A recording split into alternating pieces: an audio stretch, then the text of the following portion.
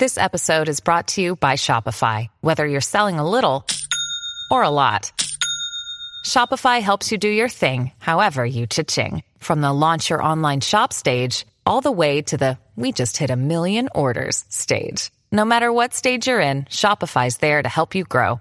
Sign up for a $1 per month trial period at shopify.com/special offer, all lowercase. That's shopify.com/special offer.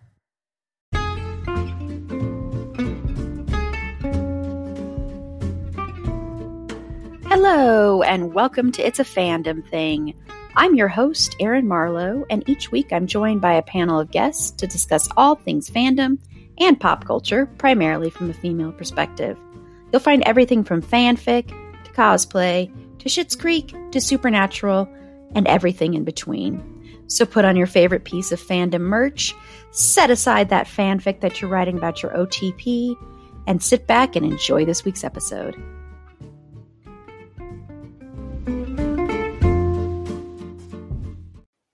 Hello, quick correction here.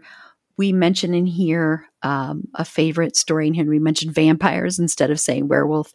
So we meant to say werewolf. So apologies for that slight little mix-up. Enjoy the episode. Thanks. Hello, and welcome to our live broadcast.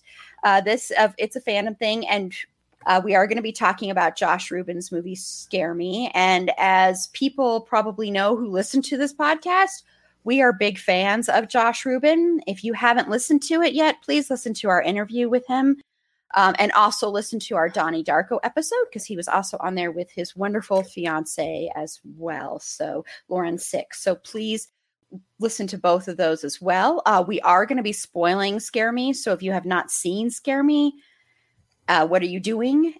First off, and second off, you do not want to be watching this because we are going to spoil the ending as well. So you'll want to come back later and watch this at a later time or just listen to the podcast episode when it drops on Wednesday. And also, I just want to make a quick note. We are not going to have any live streams next Saturday. So no live stream on Saturday. We are just going to be doing regular episodes. And one of those episodes we are recording next weekend is for the television show Freaks and Geeks. And I want to mention that one because that is going to be a very special episode where it's going to be only available to subscribers. So if you want to support the podcast for just $2.99 a month, you can get access to special episodes like that one and also our Christian effing Bale episode, which used to be available to everybody, but it is not available to everybody anymore. So you want to make sure to pay that $2.99 a month, sign up via our Anchor page or go to the show notes. You'll get bonus content. You help support one Black Lives Matter organization and one Stop Asian Hate organization. You also, after 6 months of support, get the opportunity to either be on an episode, including one of our live streams, or determine a topic that we cover within reason. Okay, so I'm going to go around and have my panelists introduce themselves and tell me one thing they're into right now in pop culture. Start with you, Carla. Hi, I'm Carla, and this week I am so into Bates Motel. Like, I just started it a few days ago, and I had told Erin I'm not going to live tweet anything about it until I know whether or not I like Dylan, because she loves Dylan so much. And I know, based on previous conversations and on my tweets about Brian Kinney on Queer as Folk, that if I didn't like Dylan, then there would be hell to pay. That's very true. I would have been so upset if you didn't like Dylan. I don't know what I would have done, because who couldn't like Dylan? Honestly. He's adorable. He's the best.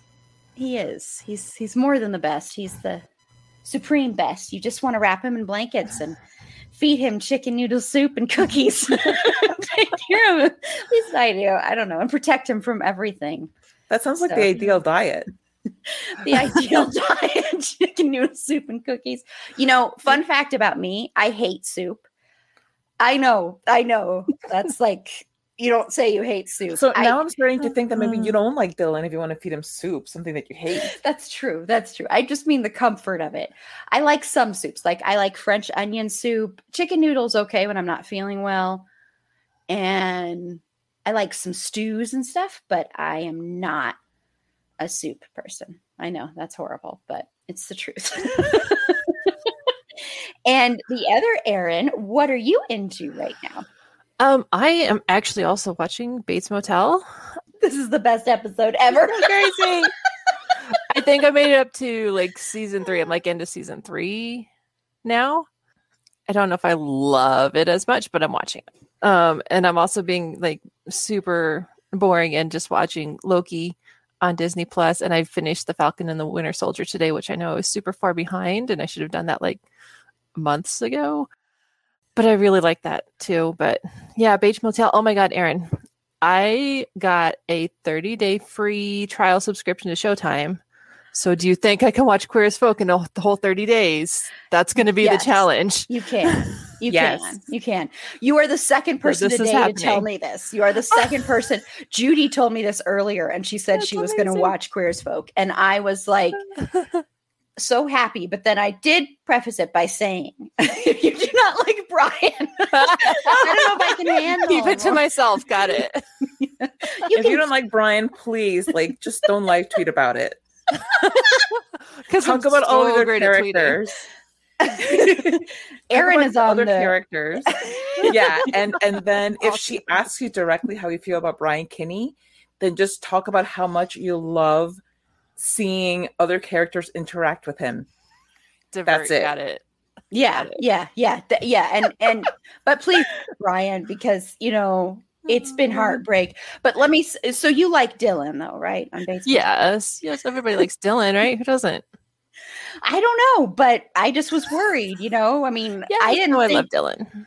I didn't think anyone could dislike Brian, but I'm just kidding. I understand disliking Brian. It's still a reasonable thing. So we are going to get into. Oh, I haven't said what I'm into, have I? No, I haven't.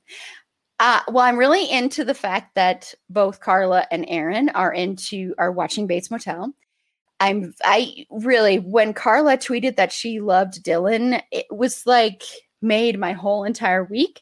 I was so happy. And I bombarded her with Dylan GIFs, and that'll probably, yes, I say GIFs. Me and Carla are in the right here. We're the cool ones in the room, everybody. Like, get on our level. Wow. It's true. So I am bombarded them with GIFs, or her with GIFs. So I'm very excited about that. And then I'm excited that Erin might be watching Queer as Folk soon. And she's going to fall in love with Brian, and it's going to be amazing. So I'm really excited about that. But I'm also no pressure, though, Erin. Yeah. All right. No pressure. Thanks. I shouldn't have said anything. Now I'm so nervous. Don't be nervous. I've forgiven Carla, so it took a while. But I've come to terms with it. Took a while, plus also me loving Dylan. That's what really did it. It's her loving Dylan. That's when I forgave her. You've been forgiven. Yes. But I'm also really into the trailer dropped for Halloween Kills. And I have watched it an embarrassing number of times. I'm not going to say how many times because I lost count. And it just looks like a bloody good time. I can't wait to watch it. I know some people have criticized it because they feel it spoiled everything and it showed all the kills and blah, blah, blah. But it's a slasher flick. So come on, there's going to be a ton of other kills for Michael Myers. And it just looks like a lot of fun and I can't wait to watch it. Okay, so let's get into Scare Me. So what I want to first start out with is I want to know, since if you don't know what this is about, well, you shouldn't be watching because we're spoiling it. So, but you've got two writers, Fanny and Freddie, and they are in a cabin in the woods. The power's gone out. They've decided to tell each other some scary stories. So before we get into the characters and a couple of other things, I want to know your overall thoughts and your favorite story from the film, Carla. Yay. Okay. Okay, you don't understand. Like, okay, of all of my copious amounts of notes, just all of this, let me find it. All of this is about the stories. Well, okay. Erin, I think we can go home. I'm so not prepared for this. Oh, God. It's okay. You guys can take a break. I'll go through the podcast all by myself. It's fine. Oh, God. Welcome to It's a Fandom Thing podcast, headed up by Carla and only Carla tonight. Overall, I really love the movie. I love the story and the stories within the story. I like you did, Aaron, and actually at your recommendation, I ended up buying the screenplay because it's such a good movie, and I really wanted to see how it comes to life on the page, not just on my screen, which is, both ways are good. I love the commentary on white male fragility and on how men are so scared of women, and how, or not even women, they're scared of anybody who's not a man. The competition between men tends to be more about one-upping one another, but the competition when it's against somebody who's not a man tends to be about stomping down, because they can't accept that these inferior people could be on their level. And it was a really inspired way of telling the story. And in the stories themselves, you get such a good array of genre, of horror genres within that. And it was just really clever. And I really appreciated how it's not just a scary movie going on with, the predictable way that you would see a horror movie unfold. The horror, it's also happening using your imagination, because they're telling these stories, and yes, there are special effects and there are, sounds and things like that, but a lot of it comes from just the way that they're telling it, and it engages your imagination along with what you're seeing on the screen. So overall, it's just really clever. I really love the way that it was done. My favorite story, that's hard, because I kind of want to lean to Killer and the Woman Who Got Under His Skin. I kind of just gave all of these titles that I liked. But if you watch the movie, you'll know what I'm talking about. I was like, wait a minute. That's the one with no, it's just okay. I don't know. I really, really liked the what's it called? The Grandpa story. Because you have this 5-year-old girl who just decides that Grandpa must go. And so she tries to poison him, ends up killing his dog, and he becomes very despondent that his dog is dead. So he ends up dying anyway, but not before he tells her, "I will come back and haunt you." Pretty much. I'm not doing the accent right, because it's supposed to be like an Eastern European accent. And just, the school that I went to for accents didn't cover that. That's maybe on the next chapter. The Christian effing Bale school that you went to? No, it's a Dick Van Dyke School for that's accents. right. That's yes, right. And we're mostly covering Western Europe, so we haven't quite hit the Eastern Bloc just yet. But anyway, so it was really kind of hair-raising, and you just get so caught up in the way that Fanny is telling the story that even though you're not seeing it play out with an actual grandpa and an actual child and a dog, you're watching it in your brain, and it's like terrifying. It's almost more terrifying than seeing it on the screen, because it's that you're doing this to yourself. Yeah.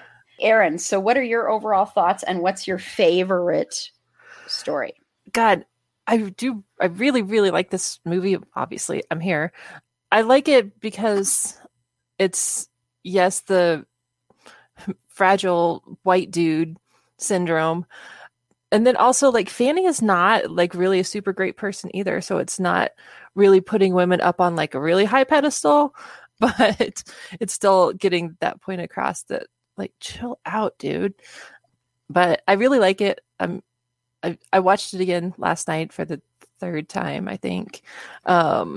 There's also, I don't know what you would call it, like a companion podcast. Have you guys listened to that? It's really good. Oh my God, Carla, you got to listen to it. Are you talking about the one where about making it? Yeah, it's called Make Cool Shit. Yeah. It's really, really interesting. It's like follows from the very beginning, through trying to get funding and production, to, you know, selling it, and it like ends at like the Sundance premiere. I love that kind of behind the scenes kind of stuff. So that's kind of maybe like an even bigger Josh Rubin fan, I think, too, because it's just, I don't know, it's amazing. I'm very jealous, I guess, but yeah, it's a really good podcast. You should listen to it. In another life. I think my favorite story, oh God, I don't like the grandpa story at all. It is like opposite, is like so uncomfortable to watch, and like the accent I don't like, and when she's got like the stuff on her face, I like can barely watch it. It's like, oh my God, so gross.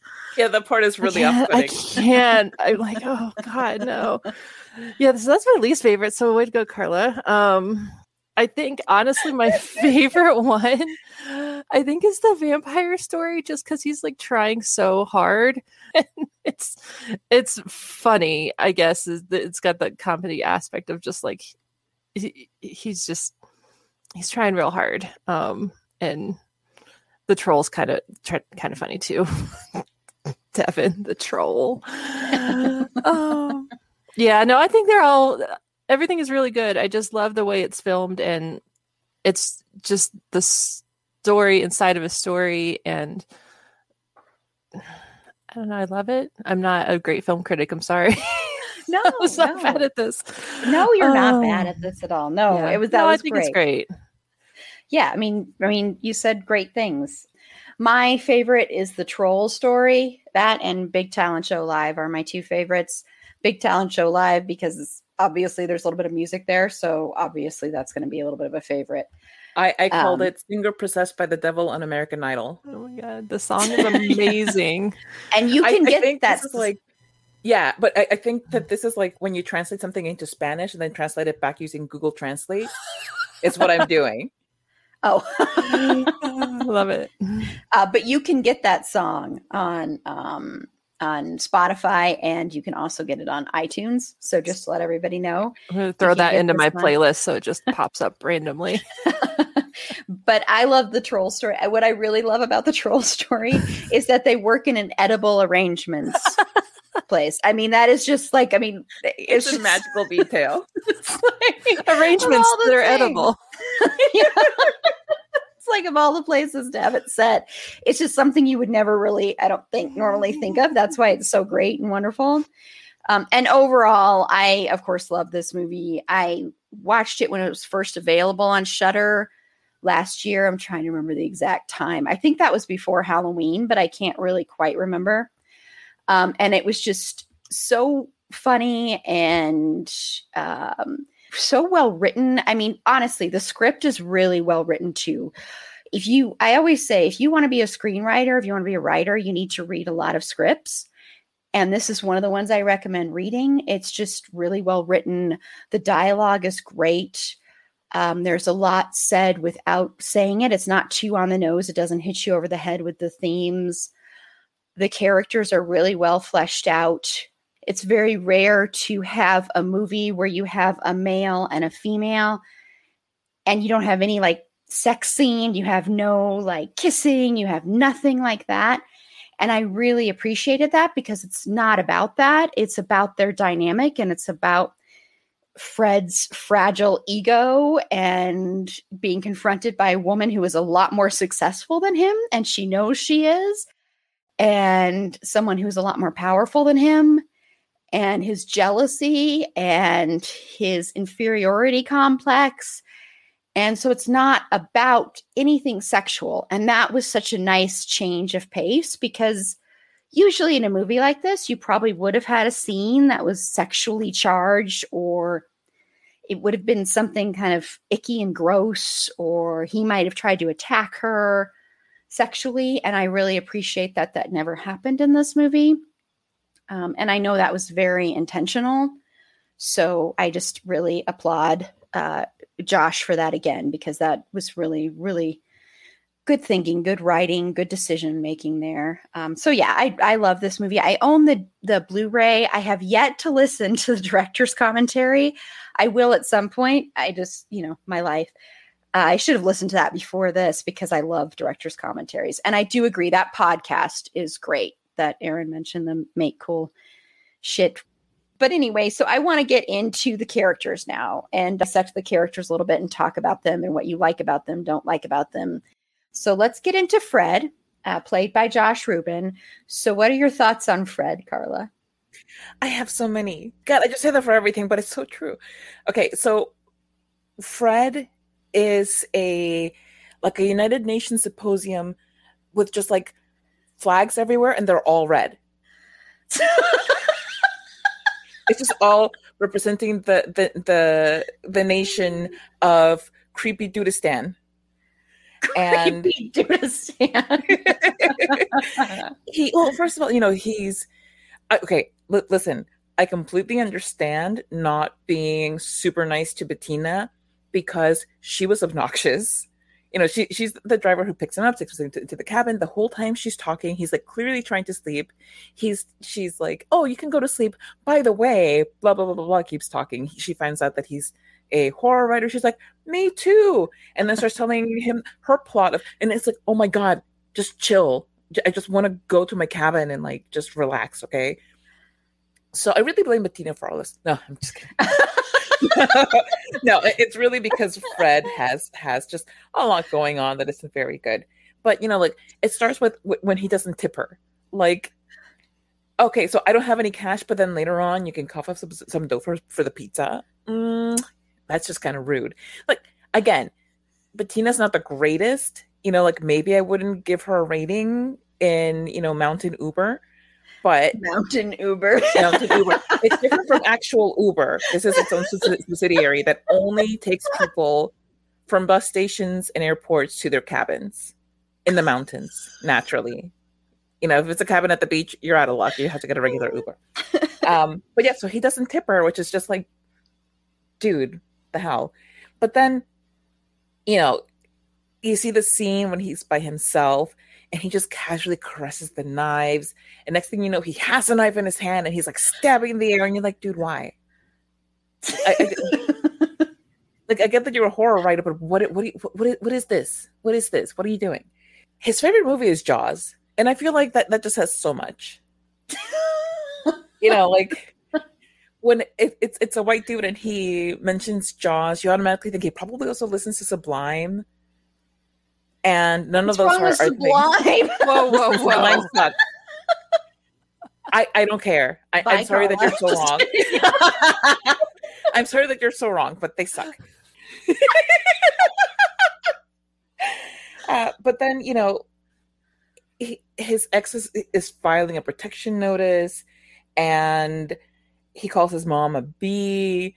And the way that he reacts to everything that Fanny is saying, it's just really like from the jump, he was starting to act like a mediocre white guy, which he is. Fanny's very confident, she knows who she is, and that's all that there is to it. But he takes it personally. To him, it's not just that she's successful, it's that she's being successful at him. Everything in his interactions with her and with Carlo later down the line are tainted by this idea that he has that he is naturally going to be successful, and that these two, like, why is it so easy for them? So everything with him has to do with him feeling like the world is out of balance because he is not the most talented person in the room. If I have to say something nice about him, I guess he's like mostly a good host. He'll let you take a cocaine dump in your bathroom. That's a good thing, I guess.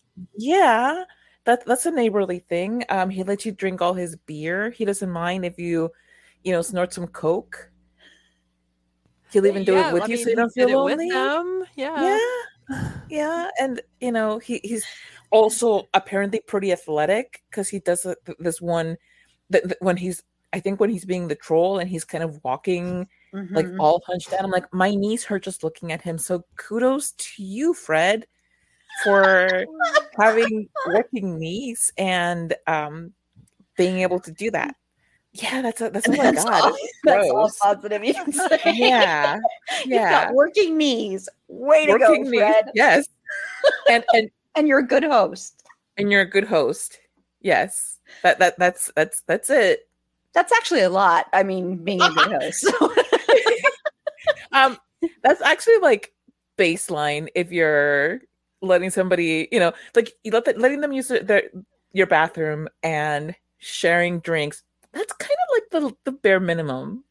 So he's like bare minimum good host, but I'll still give it to him because I'm generous that way. Wow. I think Carla loves Fred. That's her favorite character for sure. So. Oh my God. Like I go to sleep every night just thinking, oh, Fred, why can't you be my boyfriend? Erin, do you like Fred? Oh my God. Why are you so mean to Fred? I mean, in his defense, this random person just showed up at his house and barged in and was like, buy me pizza. I'm rich and famous, but buy me pizza because you're a poor white dude. In his defense. I mean, like, buying somebody pizza is the price you pay for being a mediocre white dude. Right. Like, or contribute something to society, man. The very least you can do is buy someone some pizza. You're such a coward. That's right.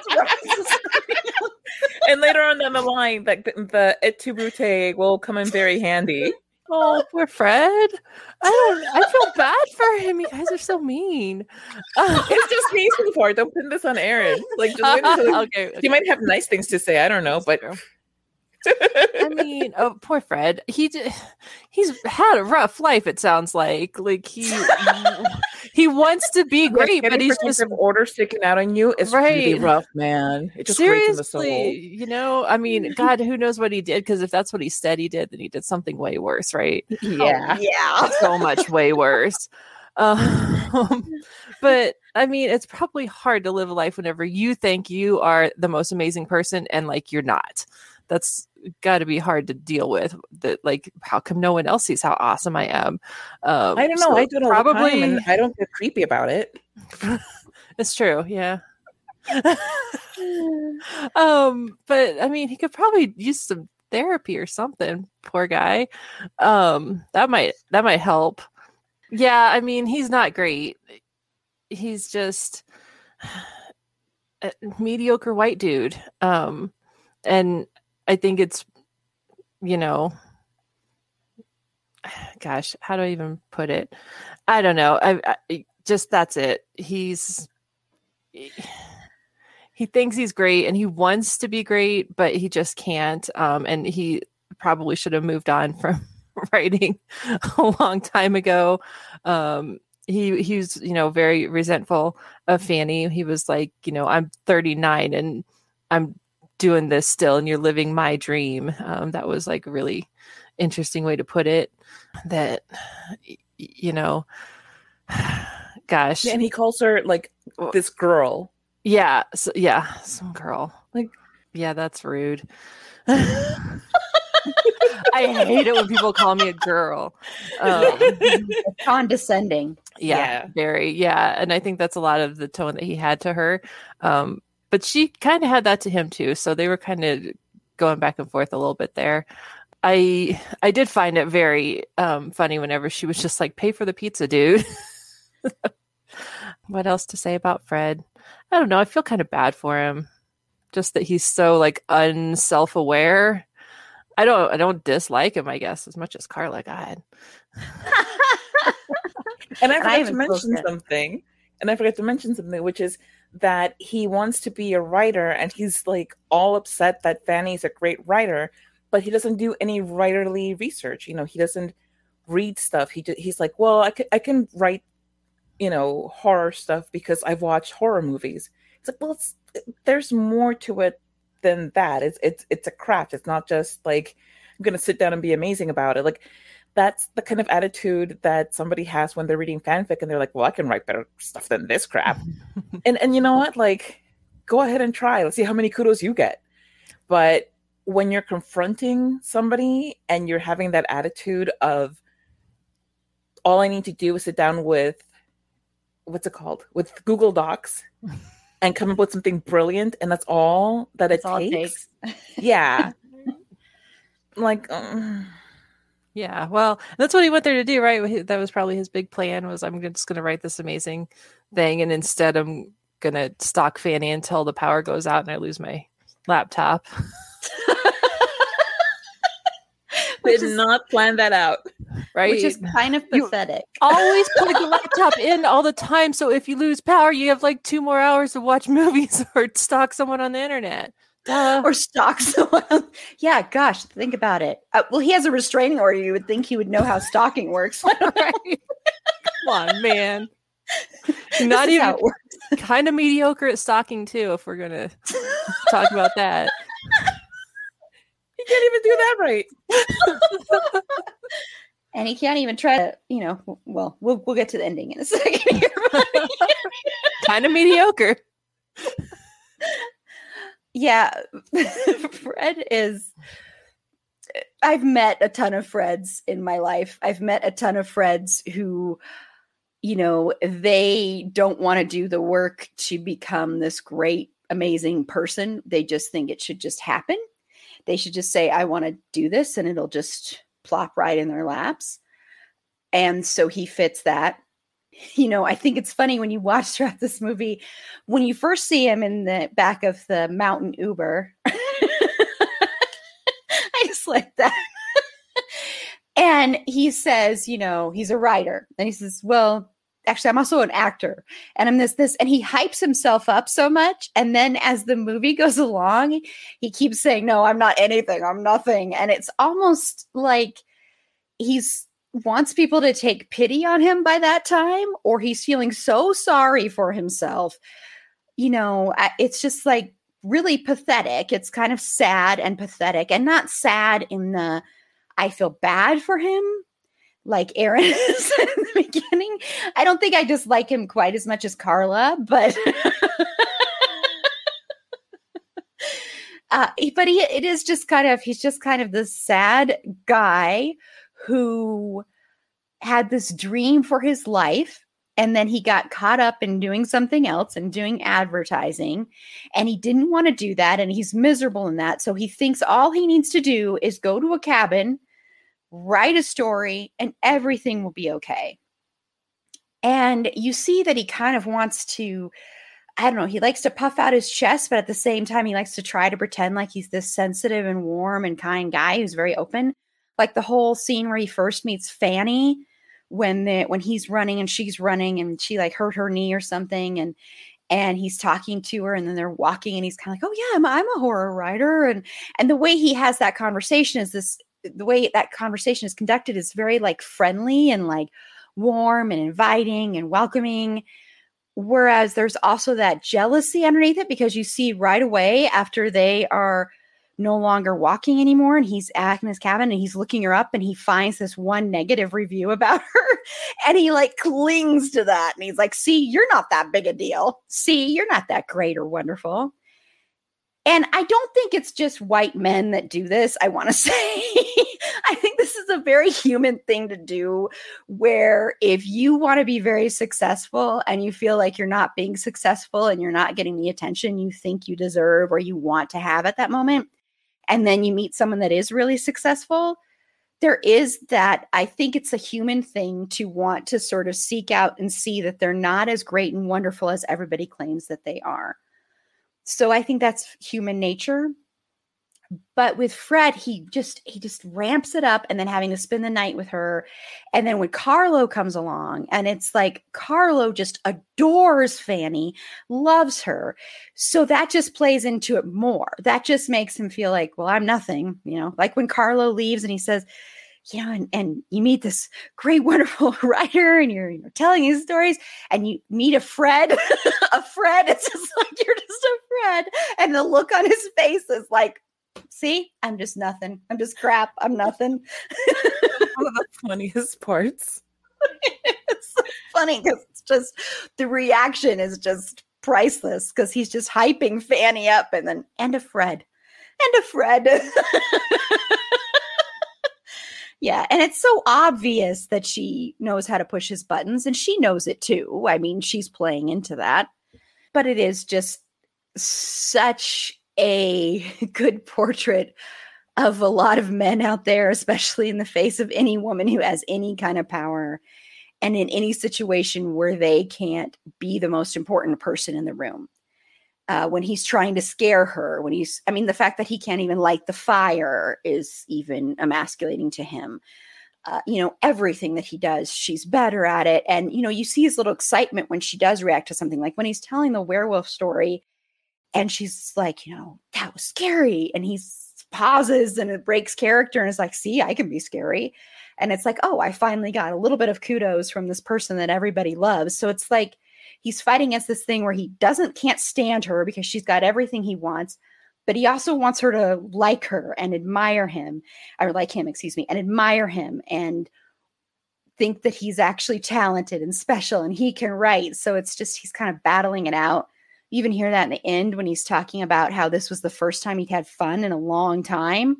Yet at the same time, the whole time she's writing all this stuff about him and basically calling out how fragile he is and he's like a little boy, really. He's like a little boy. And yeah, if you have a restraining order out against you, I highly doubt it's for just saying some words. I mean, there's something else there. And you can see it in little movements in the beginning when there's the whole scene when he's alone in the cabin and he's like punching the couch and he stops and then he goes back, he punches it some more. And you can see there's that frustration and that anger in there. And there's also the frustration that he can't write. I mean, he has all those moments where he's trying to write and he's like picking his nose and then he's doing all the voices. And so I'm sure he's frustrated about that. He hates his job, hates his life. And he's just so miserable and he wants everybody to feel sorry for him instead of trying to find a way to better his life. So yeah, it's typical white male, they don't have attention on themselves. They can do things typical like Freds. Typical Freds.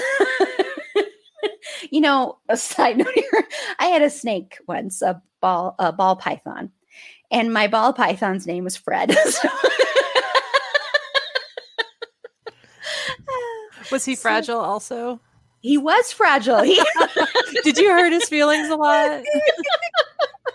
I think I did. He actually got attacked by his food. Oh. A rat attacked him seriously and bit out a chunk of his back and his spine. And I had to give him shots. Oh my God, that's so sad. It was one of the weirdest things I've ever seen because it was like nature gone awry.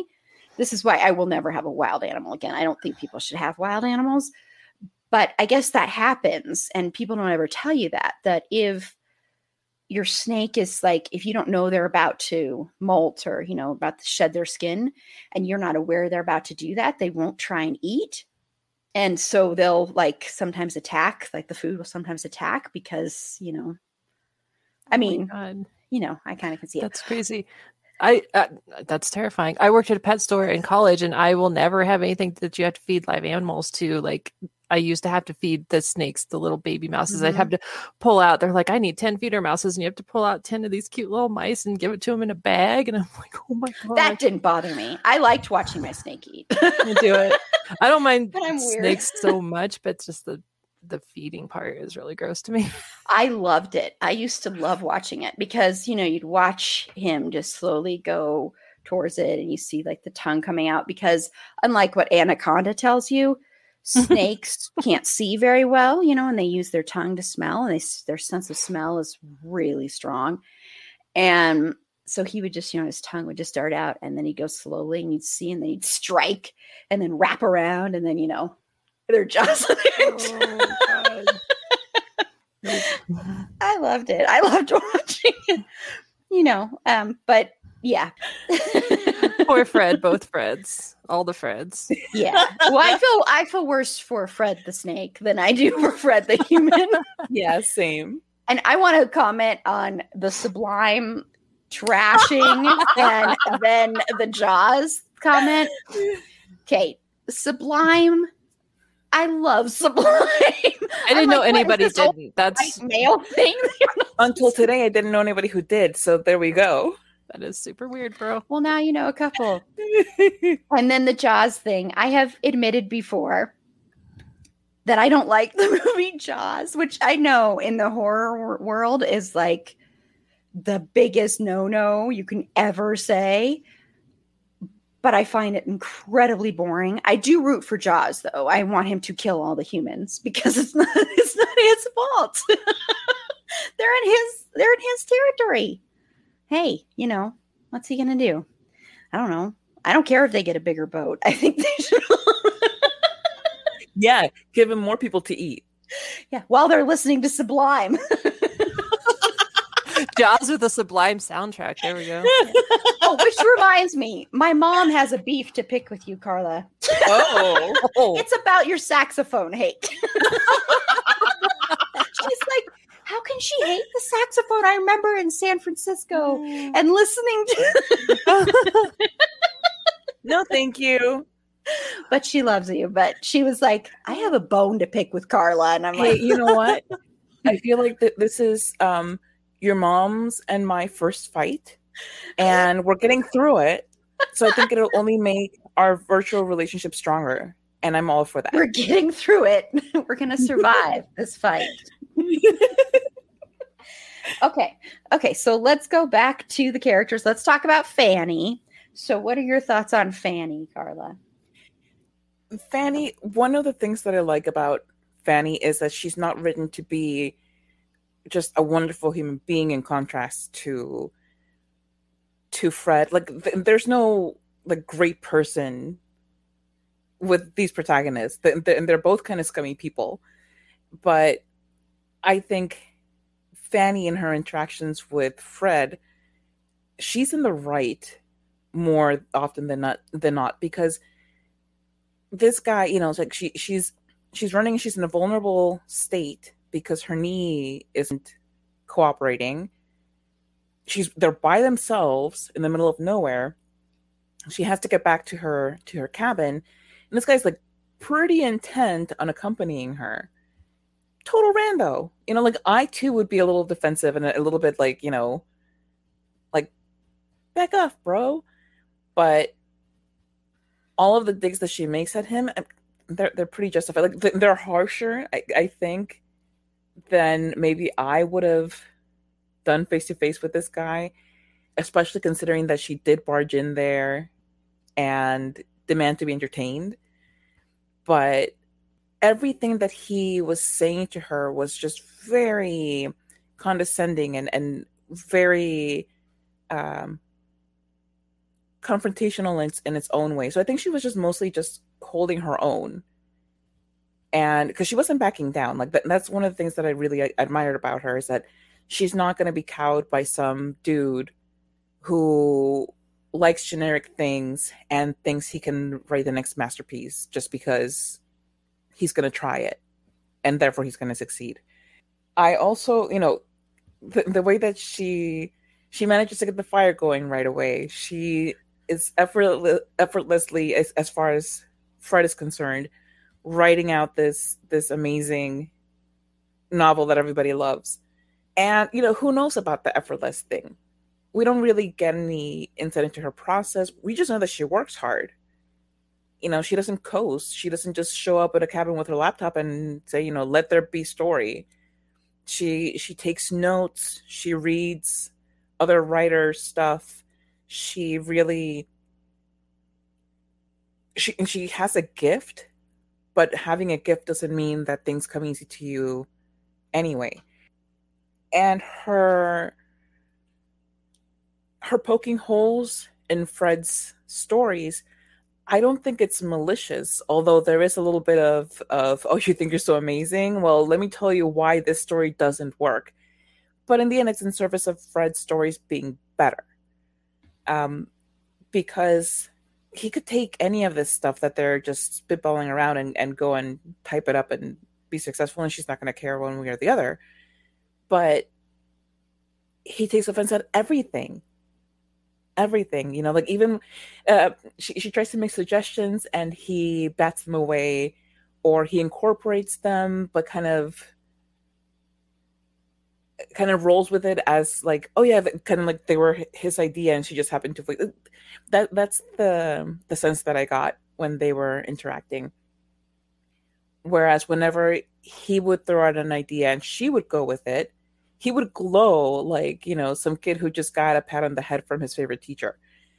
So it's a very interesting dynamic there. And like I said, the thing that I like best about Fanny is that she's not a perfect woman. This isn't like a 1930s movie where she's like, just this glowing angel who happens to be dealing with this very bad man. If you take out a lot of elements, well, not if you take out some of the elements of where they're trying, where Josh Rubin is trying to highlight his fragility, it can kind of come across as a kind of meet cute, or as a the beginnings of maybe like a wonderful love story. Because think about it, like they run into each other at the lake while they're both jogging. That, and in a rom-com could be a meet cute. Like a lot of these things have that undercurrent that if this were a different movie, it would be a rom-com. They're telling each other stories. They're hyping each other up. Well, she's hyping him up to try to get him to, trying to coax a good story out of him. There is a moment in one of those stories where it looks like they're going to kiss right before Carlo comes in. But it was like she's doing it to go along with the role. You're not sure about his where his mind is in that, because he's been kind of making moon eyes at her this whole time. But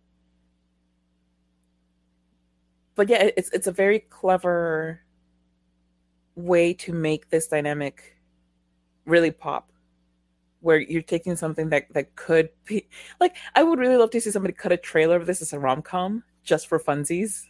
I wonder if someone has. I was just thinking that. I'm like, I wonder, I'm going to look that up here. And if they haven't, somebody please cut this as a rom-com.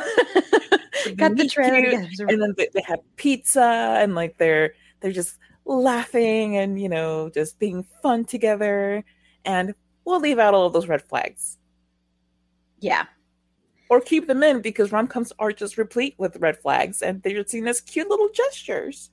Yes, they are. Yeah, that's interesting. Yeah, I just looked and I didn't see anything pop up right away. So if you're out there and you're a YouTube maker and you want to make us a version of the trailer as a rom-com, please do it. Because I would love it so much. I think you could do that very easily. Yeah. And then Aaron. He would be great as a rom-com, because like it's not stalking in a rom-com, it's just sweet, right? Exactly. Yep. He's just very attentive. Right. He just loves her so much. Fanny. Okay, I don't know. I like that she's not this great perfect person. She's pretty arrogant.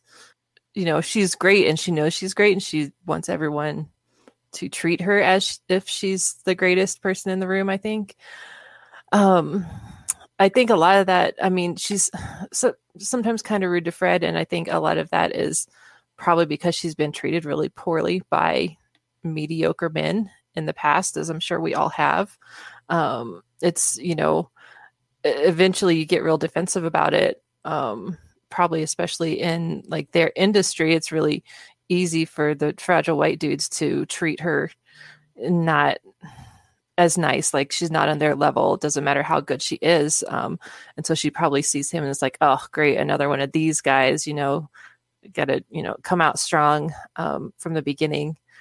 I agree that I like that, the way that they meet, and it could have totally gone the other way and it didn't.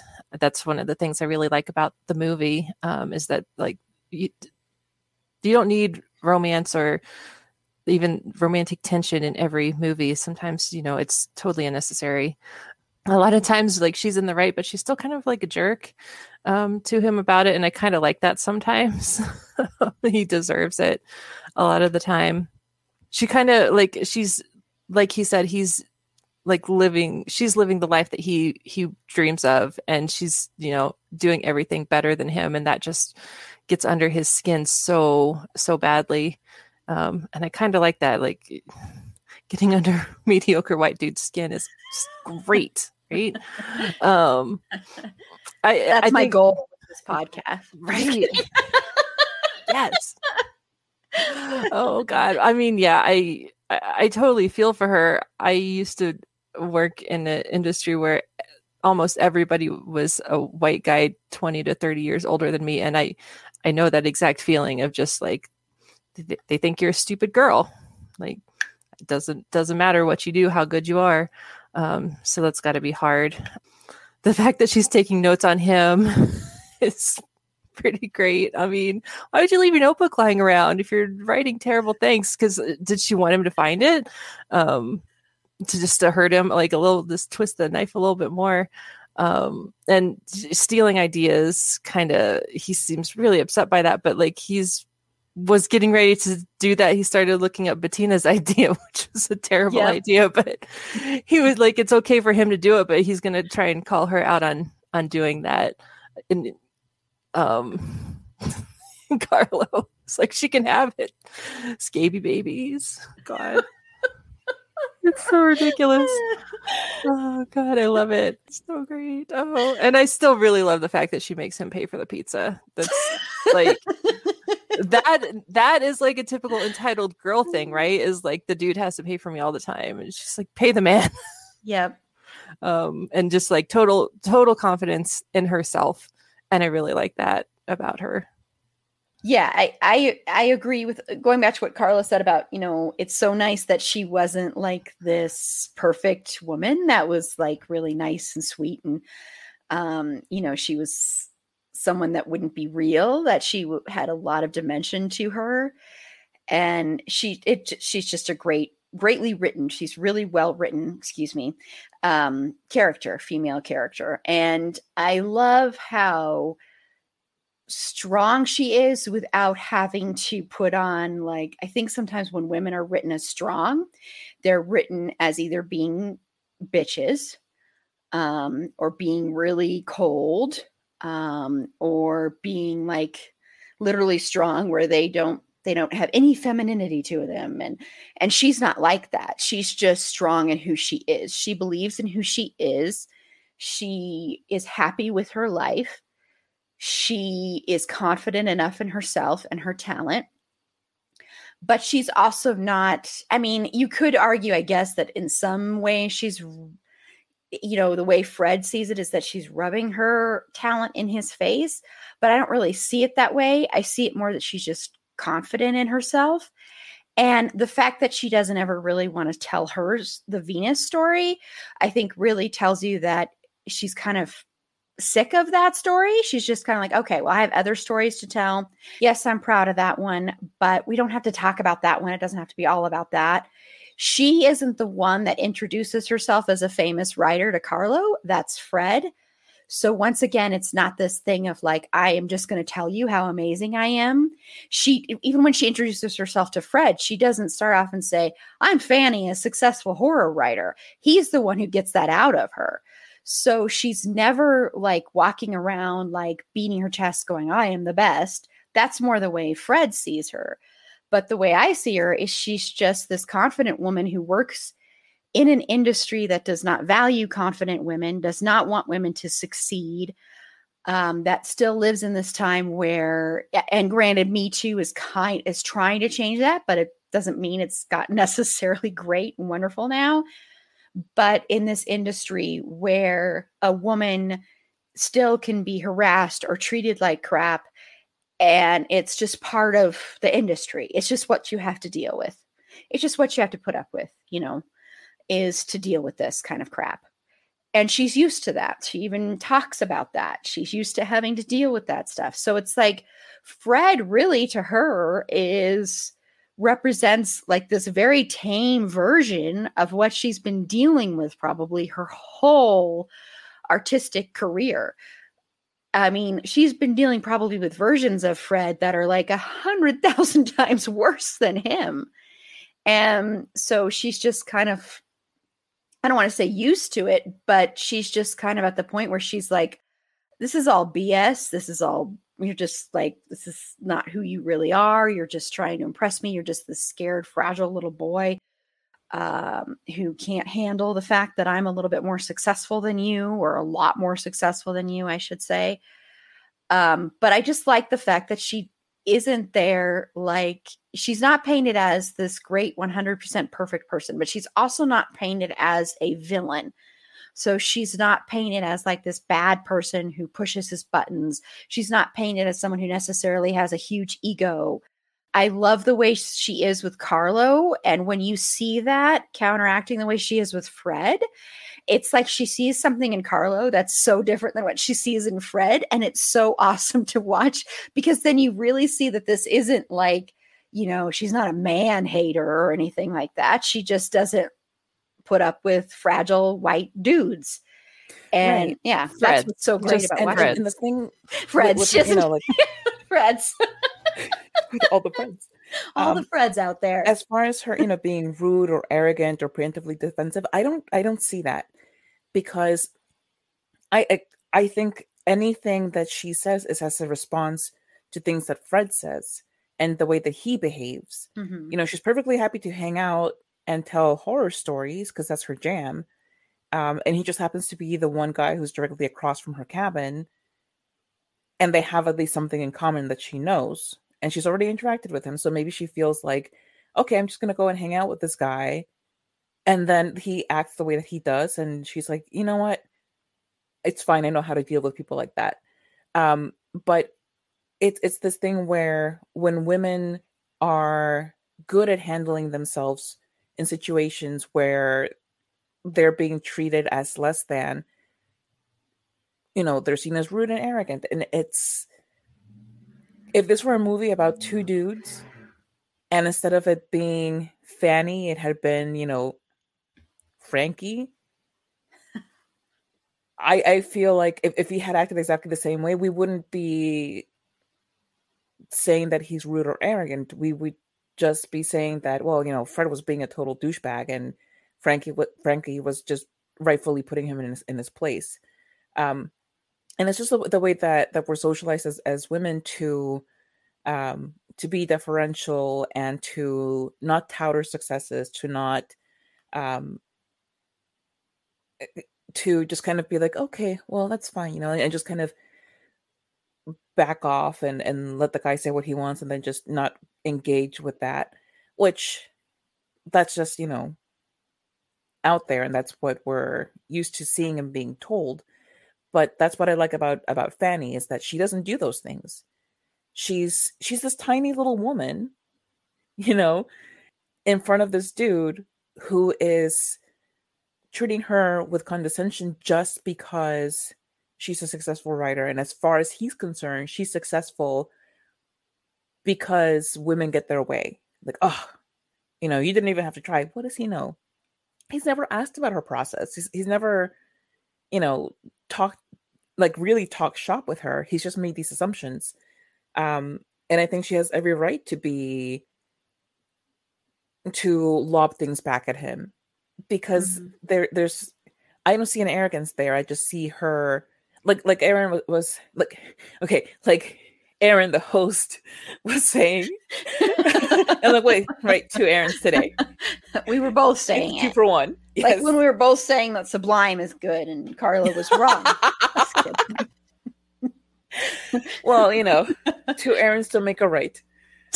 But when Aaron, the host, was saying that bringing up that, she didn't bring up her successful career. If anything, she was trying to avoid the topic. He's asking her, well, what have you written? And she's like, and he's like pulling it out of her. Later on, he's begging her to do Venus as one of her stories, and she's like, I don't want to do that. And she doesn't want to share that with him because, frankly, he doesn't deserve it. When Carlo shows up, she does reluctantly agree to do it, but that's because she's playing now with somebody who is playing with her, not at her. Yeah. Right. Well, he wanted her to prove to me that your book is good, and Carlo wanted to see it because he genuinely loves it. Yeah. And you can tell he genuinely loves it when he's doing it, and he's like, and then this happened, and that's where I can't remember his exact words, but that's where I just totally, like, I don't know, he got really scared or something at one point. Yeah, very, very good points. Yeah. She's just, I just want to say again, applaud the writing again, just because I think all of the characters are well written, no matter how much screen time they have. I mean, there's really only 4 characters, but they're all well written. So, and I think that's kind of hard to do sometimes. And so I just once again appreciate that. So let's talk about Carlo. We've already mentioned Carlo. Carlo is the pizza delivery guy. I'm going to say again, I've said this before when I've talked about this movie. I lived in the mountains, okay? There was no way I could have had a pizza delivered when I lived in a snowstorm, no less. How did they have power to make pizza? I don't understand. Unless they were far, far away. And they, I mean, he did say he was 2 hours late to delivering that one pizza, but that's because he had been there. So that makes sense. Right. But yeah. I love this movie, but I just always have to say that because I'm always like, I wish I could have ordered pizza when I lived in the mountains, man. We didn't even have a stoplight, okay? Well, I feel like if Mountain Uber can get there, then the pizza can also get there. But if you go more into the deluxe cabins further up the mountain, maybe you're out of luck then. Get pizza. Yeah. No Mountain Uber, no pizza. It's just you in the wilderness. Yes, but I'm very glad that we have the pizza delivery guy because I love Carlo. So Carlo comes in right when they're finishing up the troll story, Devin the troll story, and right when there's that little tiny moment that they might kiss, but it's really not like a big thing that's ever brought up again, which I appreciated, and it's, it doesn't happen. He comes in and and then Fanny invites him to stay and tell some stories, which you can tell kind of right away that Fred is not a fan of this idea because he's like, great, I'm going to end up having someone fawning over her. And she's already fawning over him and she never fawned over me. So you can already tell there's a little bit of jealousy there, even with Carlo. So what are your thoughts on Carlo, Carla? Carlo was great. Like he was really needed in that moment because, it breaks the tension. It adds another element. He brings a more comedic energy to the room. I mean, the movie's already funny, but he really like ramps it up because he has like this outsized personality and he's just sitting there engaging with them. And he accidentally starts playing the game by describing something himself where he's like, oh, you could really get away with murder in these cabins, and and he's like demonstrating and everything and really telling the story, and he's telling it really well, which Fanny is just absolutely besotted with that, and that's just another stab in Fred's ego that this pizza delivery guy is also telling stories and she's fascinated by him. Meanwhile, I, who have written 3 sentences about a werewolf, don't get the same kind of respect. Werewolf has gun, get revenge. We have to see. Right. And even when he tries to kind of, put Carlo down because he's young and, like, what do you know about anything? Like, where did you go to school? And he's like, Oxford. I love that. That was like the best. I didn't see that coming, did you, Freddie? But yeah, like, and of course, baby scabies. It's just, it's just his little hands when he does the hand motions. The best. It's great. It's so great. But it really is like dropping this kid into the middle of the situation. He doesn't know anything about what's been going on. He doesn't know about the tensions between Fanny and Fred. He just knows that they ordered pizza and they seem to be having a good time telling stories, and he wants in on that. And then at this point, Fred is because it's his turn to tell a story, but he's like, oh, I don't wanna, because he doesn't want Carlo to be like, oh, that was interesting. So he punts it back to Fanny by saying, you know what? He's such a big fan of yours. Why don't you do your story? And then, of course, Carlo gets really into it, and Fanny's like, okay, fine. But she's like we said before, she's doing it mostly because Carlo is an actual like cool person who, even though she's his favorite author, is treating her like a human being. And so they go off and they tell a story, and I thought that it was very interesting. Now, okay, granted, Fred has just had his first taste of cocaine, so he's super duper high. He's been drinking all night. There's all of this stuff, and I don't know, maybe he's lactose intolerant. Who knows? Because he ate a lot of pizza too. So there's a lot of things going on in his body. But as we want to know, is Fred lactose intolerant? Yes. Let's tweet at Josh Rubin. Better be in the director commentary. Exactly. Now, what nobody knows here, this was just my headcanon, is that Fred was lactose intolerant and the cocaine was not working well with the dairy. So it just amplified his response. But no. So they're telling the Venus story. And so, they're finally getting to Fanny's book. They're telling all of these things and like being very descriptive and just jumping around everywhere. And Fred doesn't get it. He says at the end, he's like, I don't get it. Like what makes this so great? And it's like, well, one, you're super duper high. And two, even if you weren't, would you admit that you liked it? Because exactly. Mm-hmm. like you said before, he was hanging on to that one negative comment mm-hmm. about the book. And kind of, saying like, well, she doesn't deserve all this praise because she got one bad review. Like, oh, buddy. So whether or not he got it genuinely or didn't get it genuinely because he was high, or maybe just it wasn't his deal, which is fine too. But it really just reads more as he doesn't want to give her the satisfaction. And he doesn't like the fact that it's a good story.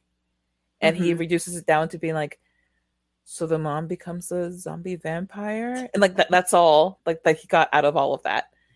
So that was interesting. And again, that's facilitated by Carlo being there. Without him, we wouldn't have gotten Fanny telling the Venus story at all. We also may not have gotten the fabulous song number. And I really love the way that played out, because it's just a singer possessed by the devil, and then like the deal goes on in a way that she didn't expect, and she's singing this song, and it's such a sweet tune, but it's about like killing everybody, kill the children, killing everybody. Yep. And having that song stuck in your head, I want to say, and then walking around and singing it is not a very Yeah, so basically only get it stuck in your head if you're going to be home by yourself. Yeah.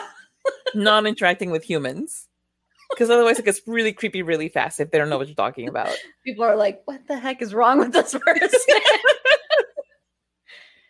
Like, whoa.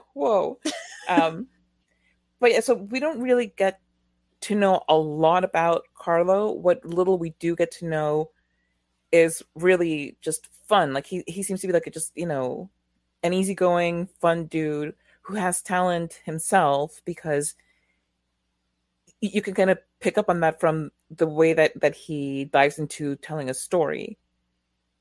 Just unprompted, lets the story flow, and it has detail, and you're interested in the story. You want to kind of know more at the end. And that also chafes Fred, because how dare this guy have talent? Yeah. And Erin, your thoughts on Carlo? Yeah, I love Carlo. I think he's my favorite. I love how confident he is. And he just walks in and is like, hey guys. And he's up for anything. Like how many people's houses has he delivered a pizza to, and he just like hangs out all night with them.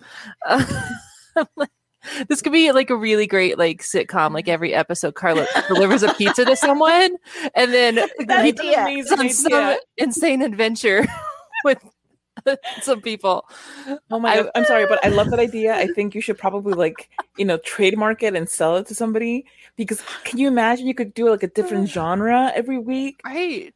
I am so into this. Carlo the pizza guy, the adventures. Yeah. I think he's great. I love how instantly him and Fanny just like connect, and they're just like instant best friends, and Fred just doesn't understand how this is possible. And I think that kind of says a lot about how Fred probably can't connect with people in general, because he's trying so hard to be something that he's not, and Carlo is just himself, and this is me, and he goes with it, and he's up for anything. For hanging out with strangers in a cabin, doing coke with strangers in a cabin.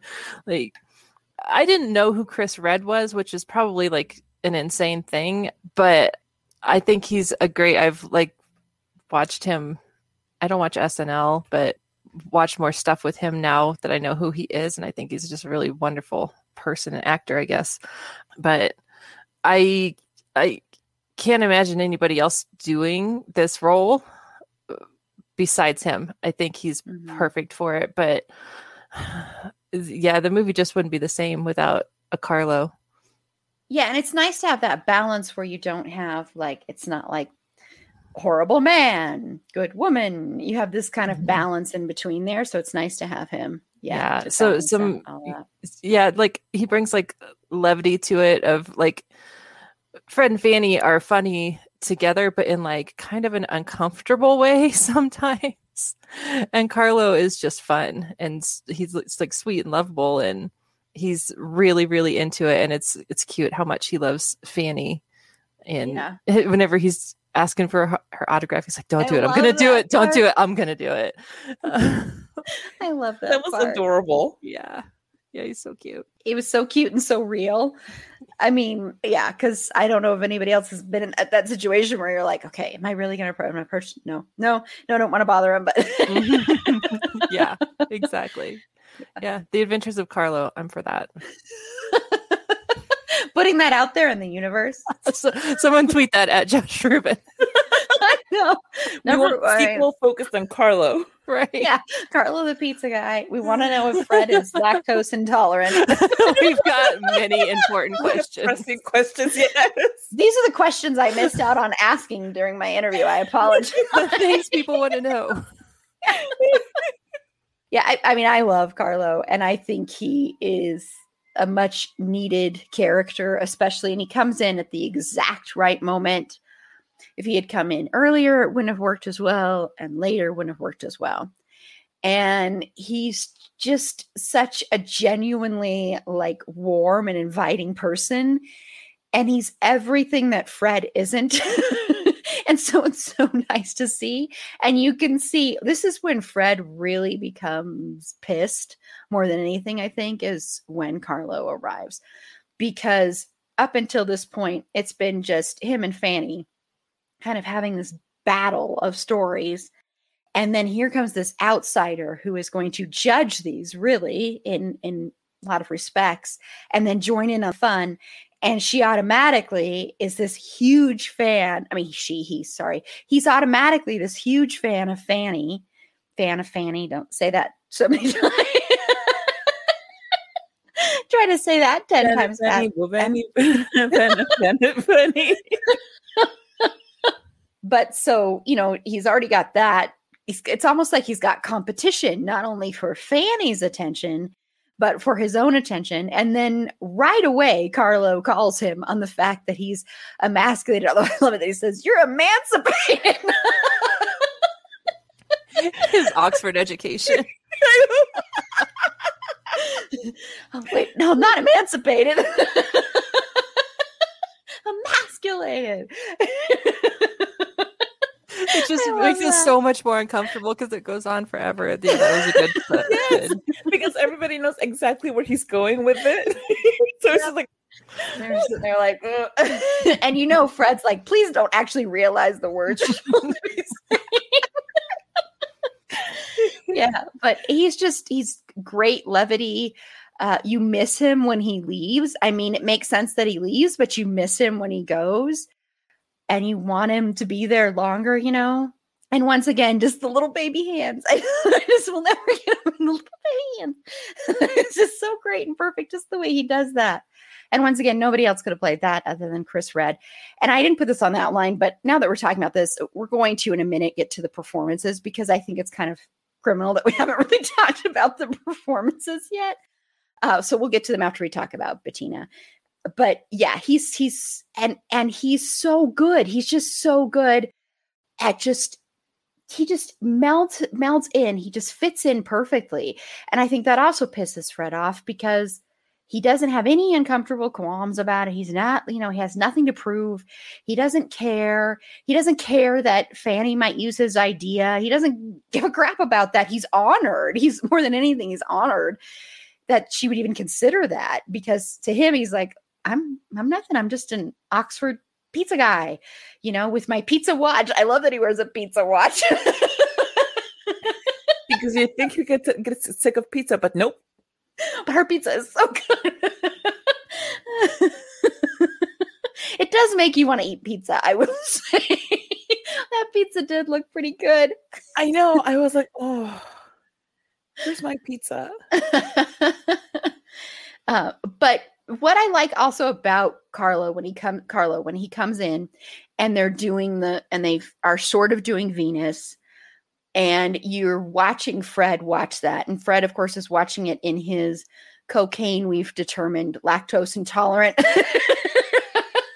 drunk fuel reaction to this. And he's watching this, and, you can only imagine that it actually makes a little bit more sense when you're not viewing it through his eyes, but I'm glad we viewed it through his eyes. And you watch that he's just kind of like, he's like, nope, I'm not going to get into this. I'm not going to like this. I'm not going to like this. I can't believe how much this guy likes this. How can he like this? Why does he want to hang out with her? Why does he want to do these make-believe stories with her when I'm right here? And doesn't he want to get to know me? And you can see that just building and building and building and building. And it's just so interesting to watch. And I like that you had Carlo there to have another person that kind of just pushes Fred's buttons, because you kind of have to have that, I think. And I love Carlo in the Big Talent Show Live number. I think that whole thing's really good anyway. I think it's choreographed really well. It's scripted really well. And just watching his face when she's singing, she's like, kill the children and kill everybody, basically. And just the look on his face of like, what? Funny realization.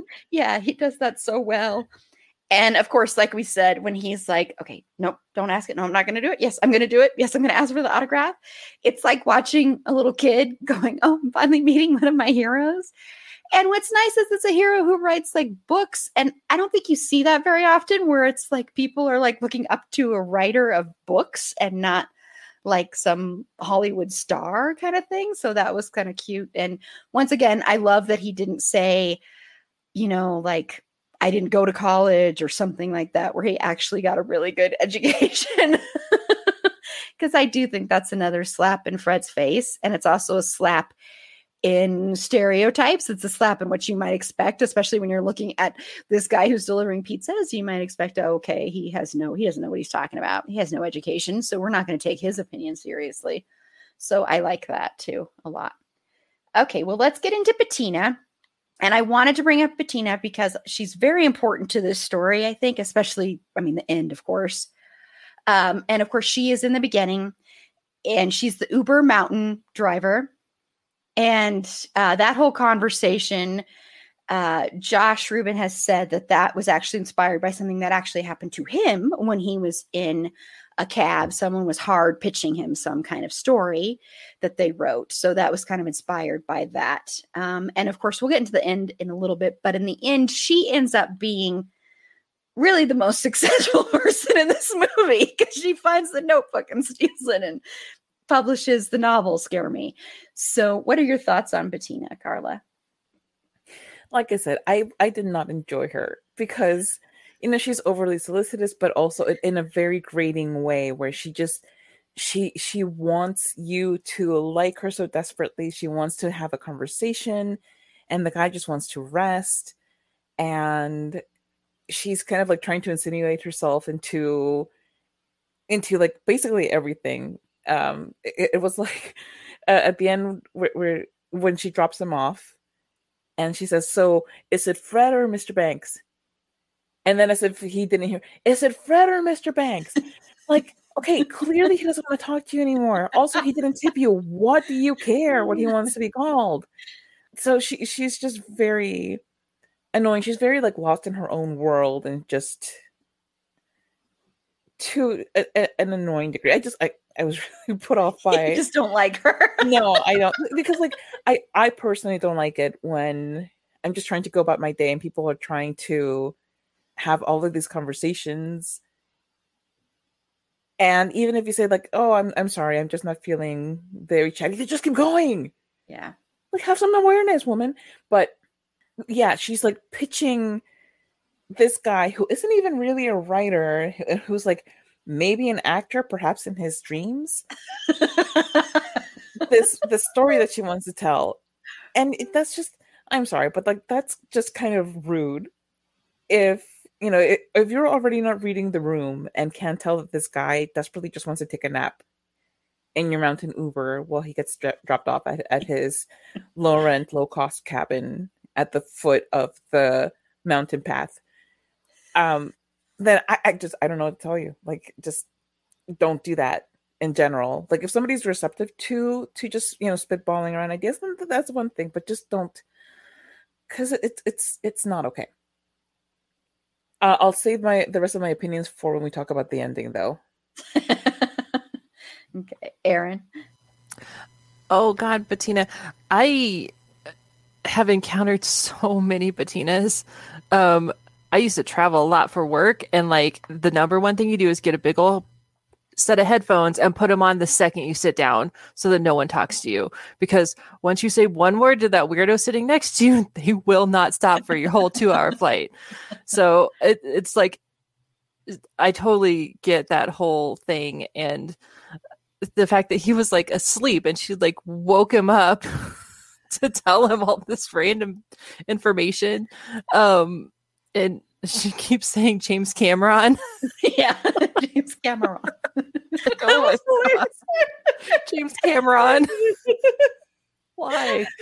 Like she's uncomfortable, and the whole scene is just uncomfortable and weird. And like, I like the scene, but she's just, yeah, read the room, like understand that this guy doesn't want anything to do with you, just drive. And she seems like one of those people that like she's in her mind, that conversation that was going awesome. She was nailing it. Like she went back and told all of her friends, like, dude, I met this writer and we are like best friends. That's exactly what happened. Yeah, she's gonna go friend him on Facebook as soon as she gets home. She's gonna tell her parents, Monty, you wouldn't believe what happened to me today. Oh yeah, no, Bettina's kind of a weirdo, but I like her. I like that scene. I think it was great. And yeah, I guess we'll talk about the ending. I got what her whole pitch of the movie she's writing for James Cameron. It's just the most ridiculous thing. And she just keeps talking about it the whole time. Right. And he's just like, oh my God, stop. And yeah, the fact that he goes and then Googles that because he has nothing else to do just is pretty great. But I like her. Actually, she's weird, but I like her.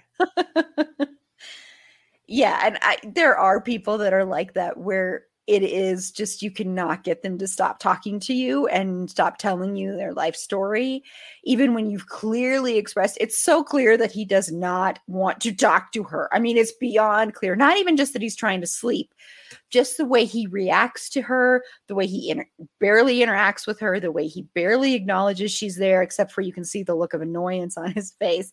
So you know he doesn't want to talk to her, but she is in her own little world. And like you said, in her mind, they just became best friends. In her mind, this is her new best friend. And what's interesting is if you look at that and you compare it to Fred and Fanny in this weird way, it's kind of like Fred is almost like Bettina to Fanny in this weird kind of way. Yes, exactly. That's true. For some reason I hadn't put that together, but that makes perfect sense. It's a really good parallel. Yeah. I just put that together when we were just talking about that because I hadn't thought about that at all.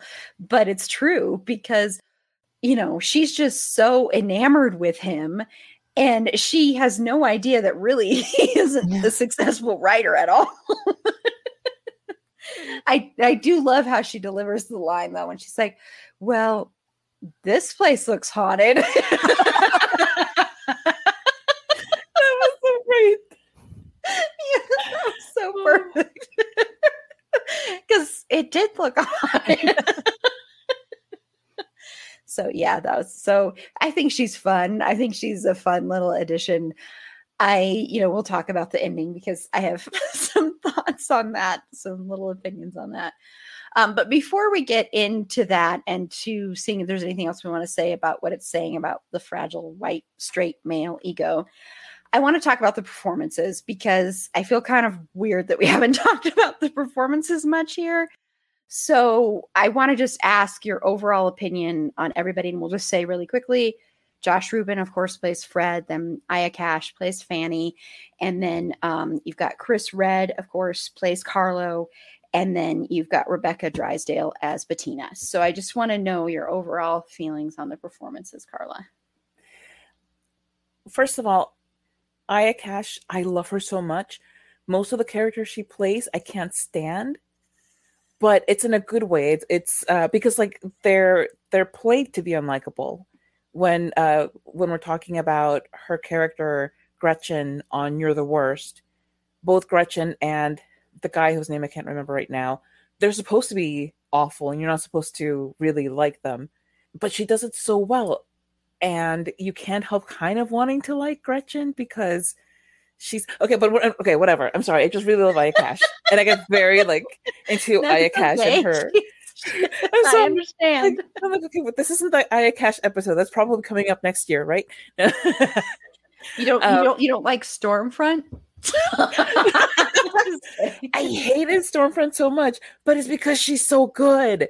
And she's great in this. She's like the perfect person to play Fanny, because she has that mastery of playing somebody who can be seen as unlikable, but then you also have with this particular character like a really good reason why she's being perceived this way by Fred, because he's just so intimidated by her that anything she does to him comes across as like really awful. But she just has like, Aya Cash just has this like strength that she brings to every role. This just amazing comedic timing where she pulls up some lines that are just so good when she does them. I love her so much. And she really throws herself into all of these stories. And part of the reason that I like the grandpa story so much is that the way that she tells it is so engaging. Like you're really attuned to what she's saying and all of the different things that she does with it.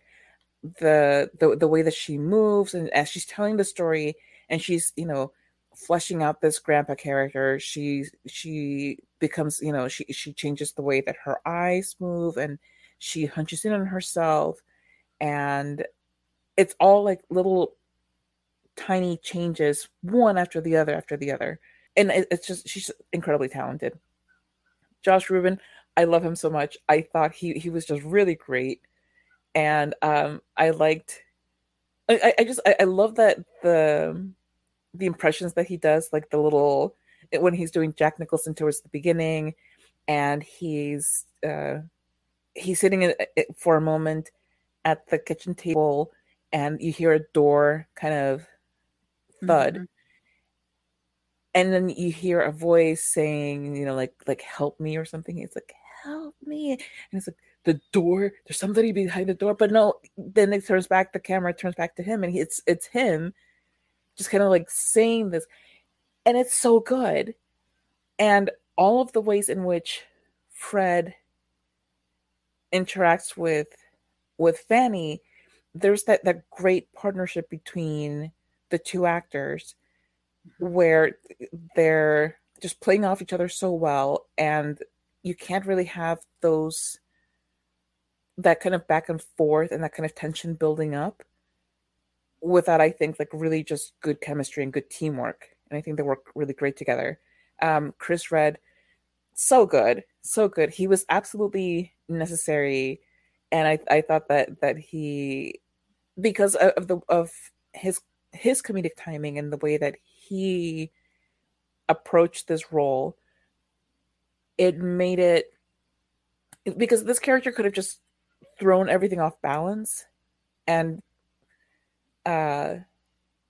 made it so that we couldn't really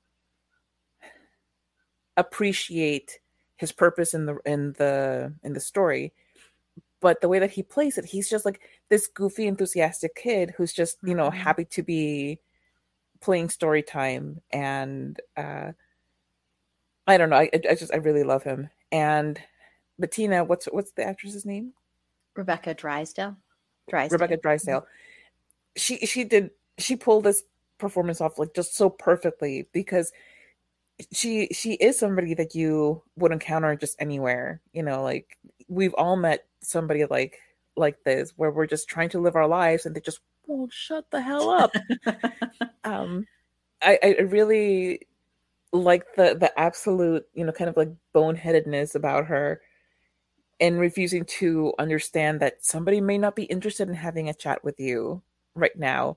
The way that she walks around in the house towards the end and just, grabbing the random slice of pizza and just, randomly saying, I'm eating a pizza, or just whatever. It was very good. I think like all four of them were just fantastic. But like I said, I'm really all about Aya Cash. Yeah. And Aaron? Well, yeah, everything Carla said. It's just amazing. It's perfectly cast, I think. The expressions that Josh does whenever he's doing all these different voices and stuff, it's just perfect. I can't even imagine how hard it was to direct it and also to be acting in it. That's got to be like really tough. And he did it so perfectly.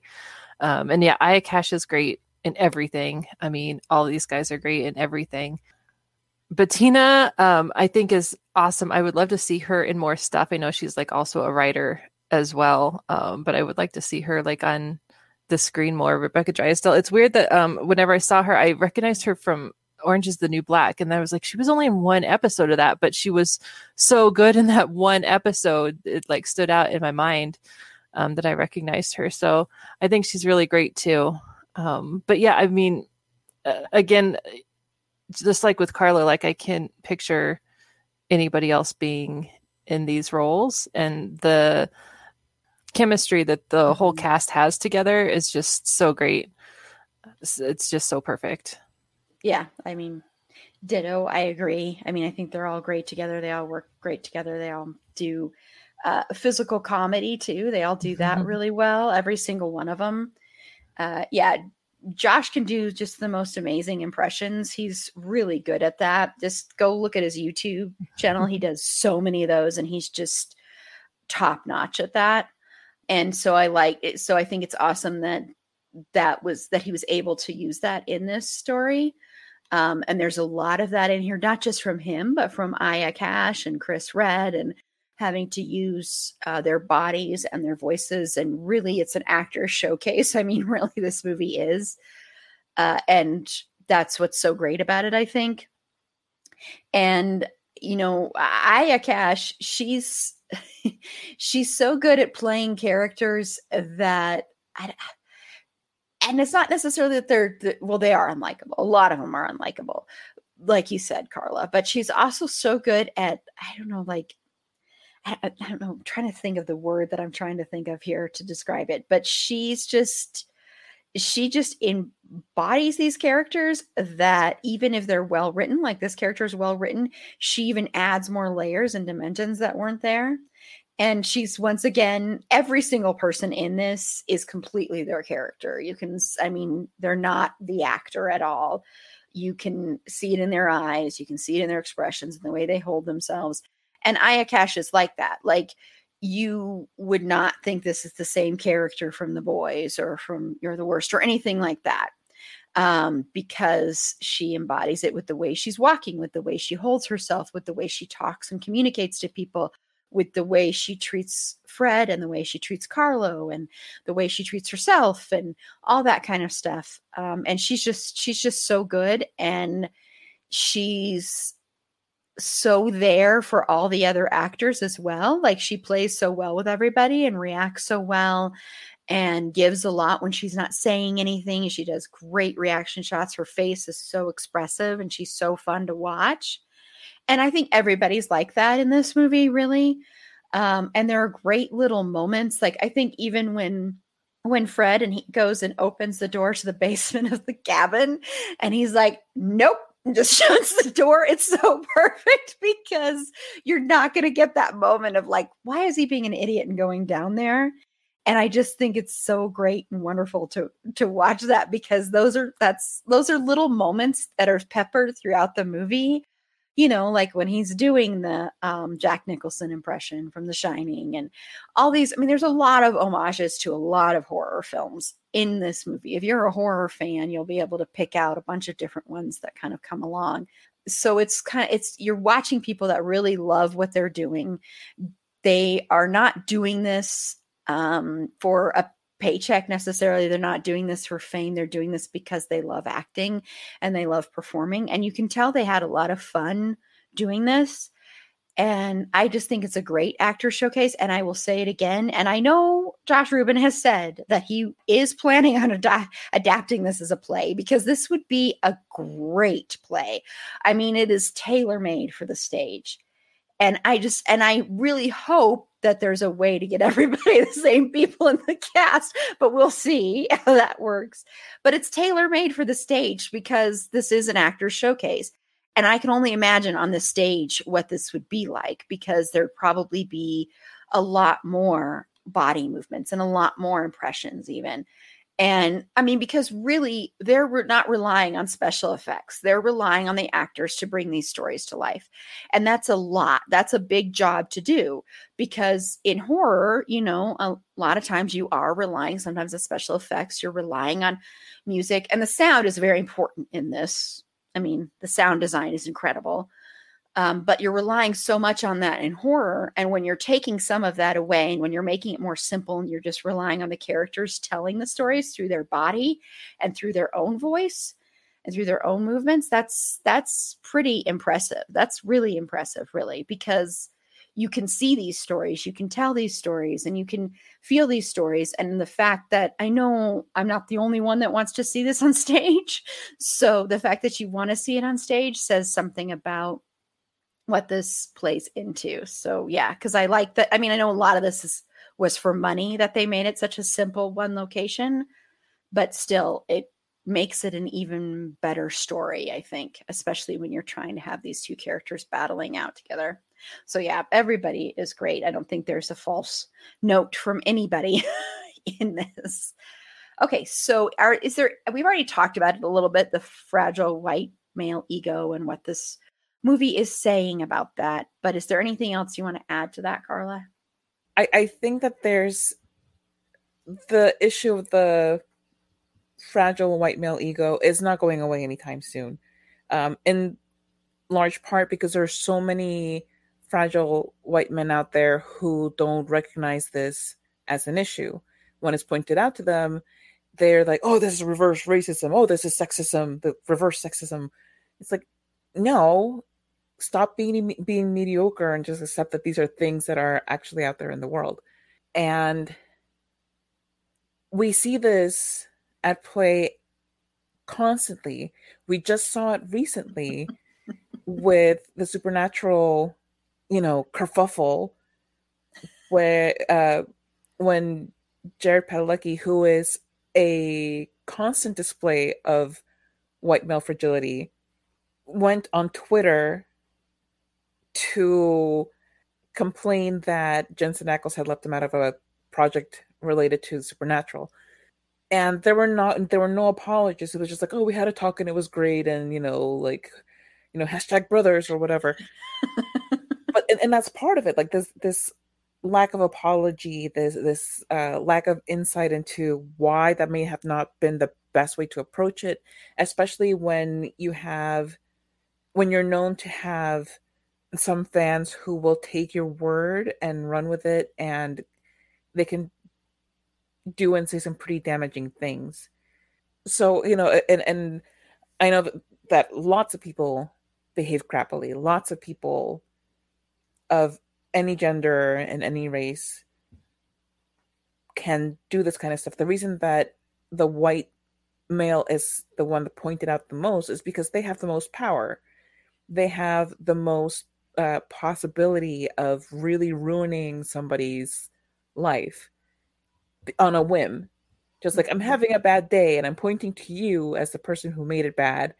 And because I'm a white man, I will have more credibility than you have, particularly if you're not also a white man or straight, able-bodied white man. So this isn't a discussion that's ready for us to put it to bed, because just that lack of awareness, that lack of empathy towards other people, that would make somebody want to sit down and examine their privilege and how they benefit from a system that is already rigged by them to help them. It's just, like, it's not sad, it's not whatever, it's disgusting, because it's there, and it's not, as much as it's pointed out, nothing can be done about it until the people who are benefiting from it voluntarily do something about it. And why would they? They get everything by having it. And as far as it pertains to the movie specifically, Fred is benefiting from a lot of, benefit of the doubt in his world. Like, yeah, he may be getting a restraining order put on him, but he's still able to go and travel and, rent a cabin. And yeah, he's not having the best time in his life. And yes, he is, going broke, trying to pursue this dream, but he still has more of a chance to survive it and to get through it soundly because of those privileges. If this were a black man going through all of this, the restraining order alone, that would have done him in, or just so many things would have been more of a hindrance already for him. I don't know, just I feel like anytime people bring up, well, there are also poor white people in the world. Like, yes, there are, but they're still white. They can probably still walk into an interview and be taken seriously much more quickly than Carlo would be with his Oxford education. Very well said. And Erin, did you have anything you wanted to add? Not as elegantly as Carla said it. I think I agree. It's like, well, okay, this is the lowest point in Fred's life, but it's really not that bad. Like, he thinks that it's just the worst. But yeah, you flew across the country from LA to New York to stay in a cabin for a weekend. Like, who does that? Entitled white guys. Like, that's going to make him a better writer. He probably saw that someone else did that and he thought, well, I can do that. I can do that better. I'll fly to New York and do it. But I think I agree with everything Carla said. I think it's important that movies are being made like this. The more movies should be made like this. The fact that this was done by a white male, and he's kind of calling out the system, and he is self-aware of his privilege.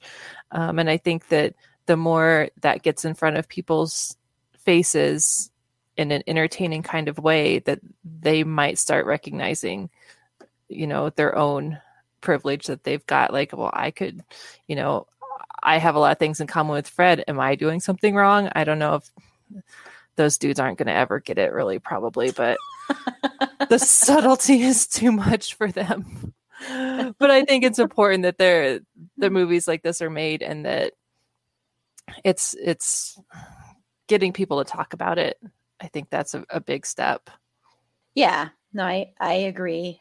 I think, I think it's funny that we already planned on doing this. And then when we had the thing just recently happen with Jared Padalecki, who this isn't the first time he has done something like this. That's the thing, is this is what he does.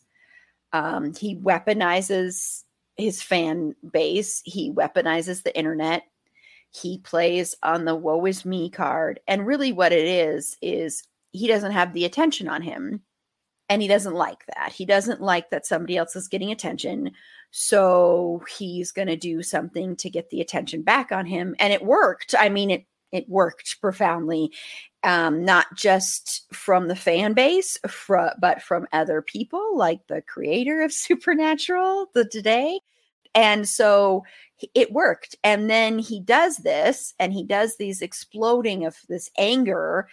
And then the very next day, he's like, or like hours later, or very next day, whatever it was, then he tweeted out saying, don't go after people, don't threaten people, when he knows that that's what's going to happen.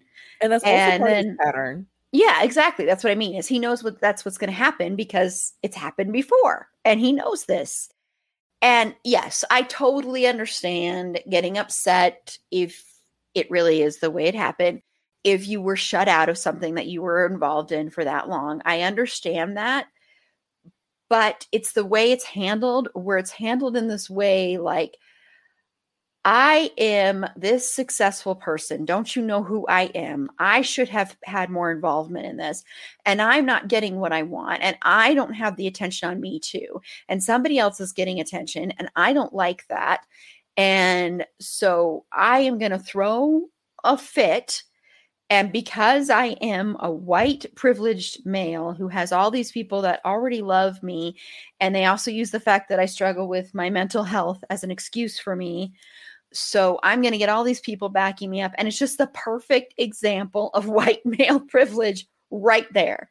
I mean, especially white, rich male privilege on top of that. And it's just so, there were a lot of funny aspects to it. There were a lot of funny memes. There were that kind of stuff.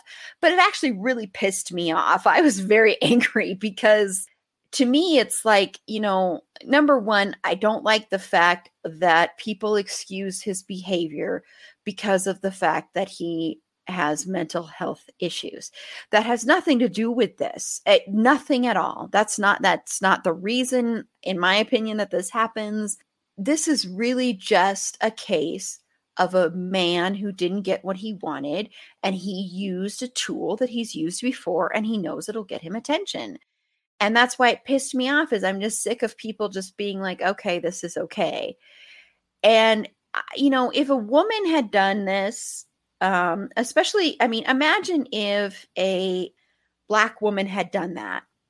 Oh, forget it. And then, that would have been like, that would have just been it, over and done with. Well, look at the fact that Black women on Twitter are the most attacked demographic on Twitter. Like, they get the most threats, the most horrible responses to just anything that they tweet.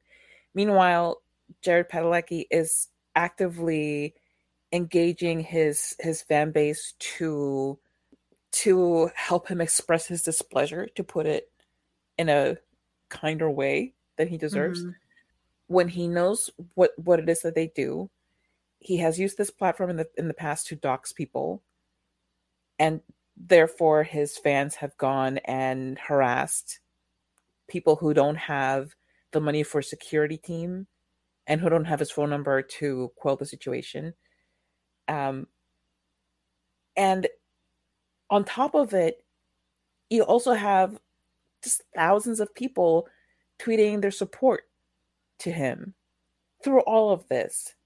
The whole thing, beginning to end, you have people being so deferential and kind to him and saying, no, you're absolutely right. And even the people who weren't saying that were,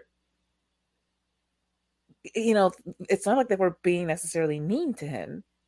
Like, he didn't get a ton of toxic blowback from it. And that's a privilege that a Black woman could never could never get under the same situation, or even something much milder. Yeah. Mm-hmm.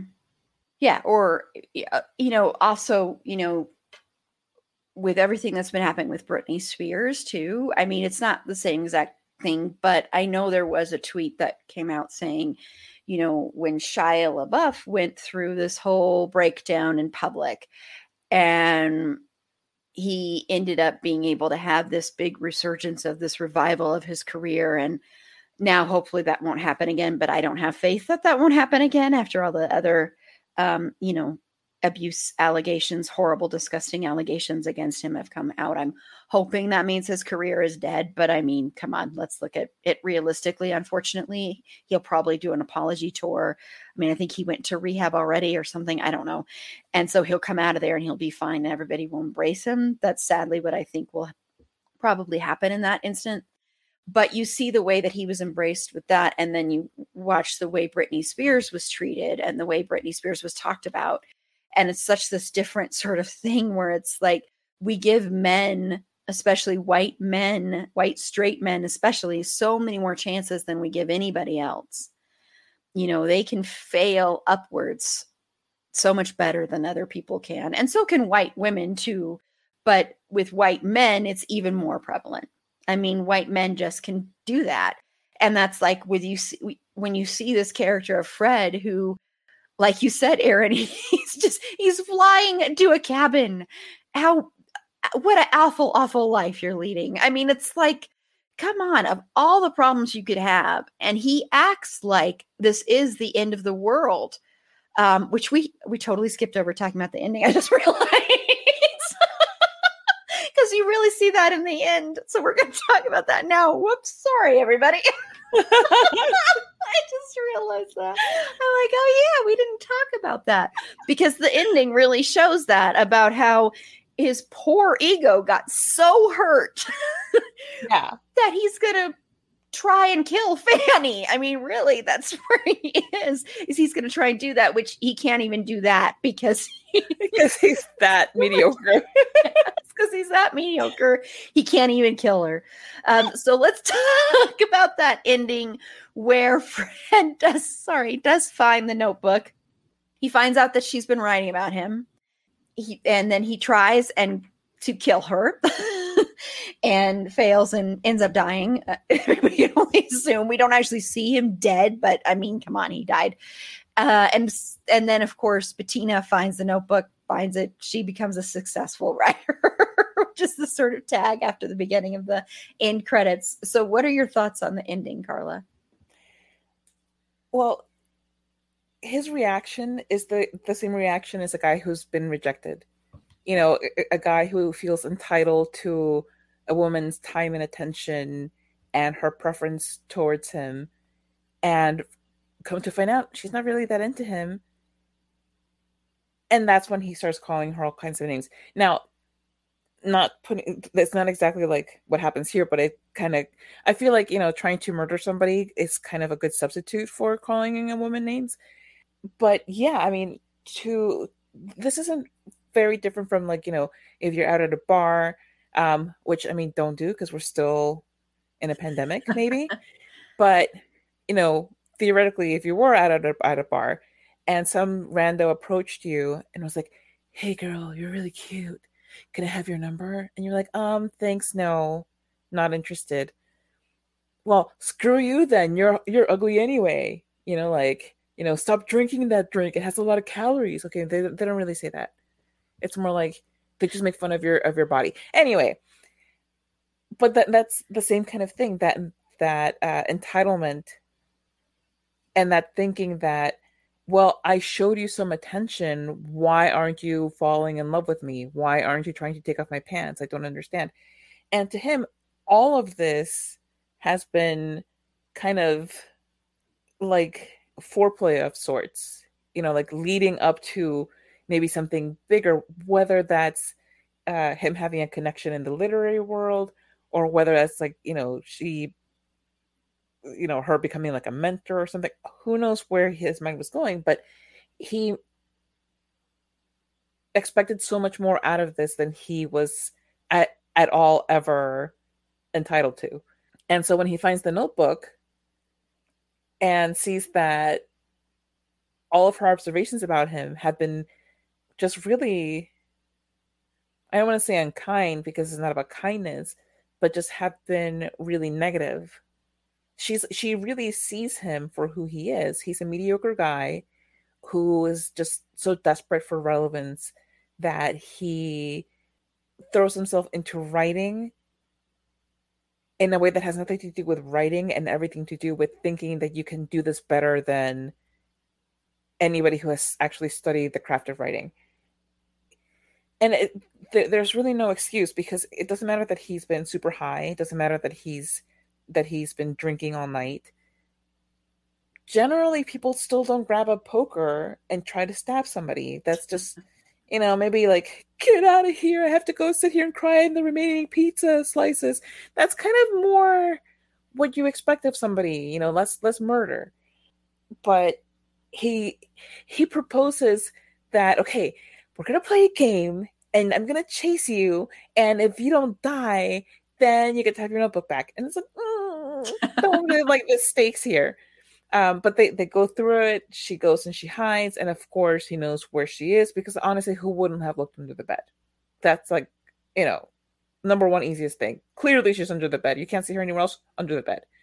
She pops out from under the bed. He's there and he's all like stabby murdery, which, why didn't he block the door, by the way? Like, why was he in the back corner? He's a mediocre murderer. Like me, murder 101, you block the exits. But he doesn't, so they tumble down the stairs. He ends up impaling himself with the poker, and then has the nerve to ask her to do him a mercy and just put him out of his misery. And so she grabs the log and she's holding it over her head, and they're like, just having this little exchange. Drops the log, walks out, like just kind of saunters out, like no big deal. Like her body language as she's walking out isn't like, oh, I have to run away in case he manages to unstab himself and come after me, like in a horror movie, like he's like he's Michael Myers or something. And that's all that there is to that. But then in comes Bettina and her like going and stealing pizza, and she's walking around, doesn't see the guy because she doesn't bother to look at the stairs where he's still there impaled on that poker. Which I'm like, yeah, I know that we don't actually see him dead, but I feel like he's pretty dead. Yeah, definitely. Yeah. And then you go to the credits and you think, oh, okay, movie over. But wait, there's more. Cut back to her signing a book called Scare Me, that because she had found Fanny's journal and took the story and wrote a book. Now, on the one hand, I was like really ticked off because that's just so screwed up to just take somebody's stuff and just write it into a story. You're not. I don't know. I was really put off by that. However, it does show that she was probably a good writer, because you can take material and write a book. It doesn't mean that it's going to be a good book. But apparently, she was good enough that it was a very successful book. And I'm like, I kind of gotta give it up to her. Like, way to turn some randomly found notebook into gold. The ethics of that, I'm not so happy with. But like I said, it's like, clearly she had some talent in her somewhere. And I just thought that was like a really funny way to end it. Especially because it comes after part of the credits have rolled. And if you didn't watch past those first couple of credits, you would have missed all of that, and you would have left off feeling like, okay, well, he got his just desserts. There's a possibility that this woman's going to write this based off of Fanny's notes. But once you see that, and like I said, even with it being very off-putting to me, at the same time, I was kind of like, well, maybe Fanny went back to get her notebook, saw Bettina with it. They had a talk about it. And Bettina was like, I could really make this into a great book. And then James Cameron will want to adapt it into a screenplay. And Fanny would have been like, yeah, okay. I can do better than this anyway. You know, like That's like, interesting. that's Yeah, kind I of would like, have never thought that. But that's kind of like where my head went. I'm like, I'm like, maybe Fanny was cool with it, and that's fine because also, you know, he tried to kind of stab her over it. Maybe she's not really feeling it, but it was Yeah. a very interesting ending, and he does get his comeuppance for all of this. Just the fact that she left him to die miserably instead of putting him out of his pain was kind of a, you know, just desserts moment. yeah, Aaron. Well, yeah, that was like one of my biggest questions is like, how come Fanny never said anything that Bettina stole her story? Like, did she see it and was just like, I don't have time for this? I think that's fantastic.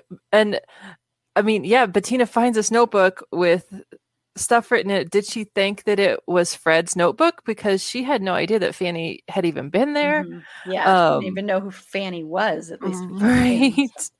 And I love when she walks in, she just like probably showed up to pick up her friend Fred to take him back to the airport. And was like, hey, bestie, can I open your door? And starts eating the pizza, and the piece of pizza she picks up has a bite out of it already. And that's like one of the grossest parts of the movie. It's like, don't eat that. Someone ate so that. Unhygienic. Right? Yeah. You can tell this was made before COVID. It's Right? like the double dipping and Oh, don't eat secondhand pizza. And oh yeah, Bettina really makes that. And I like at the beginning of the end, is that's not how you say that.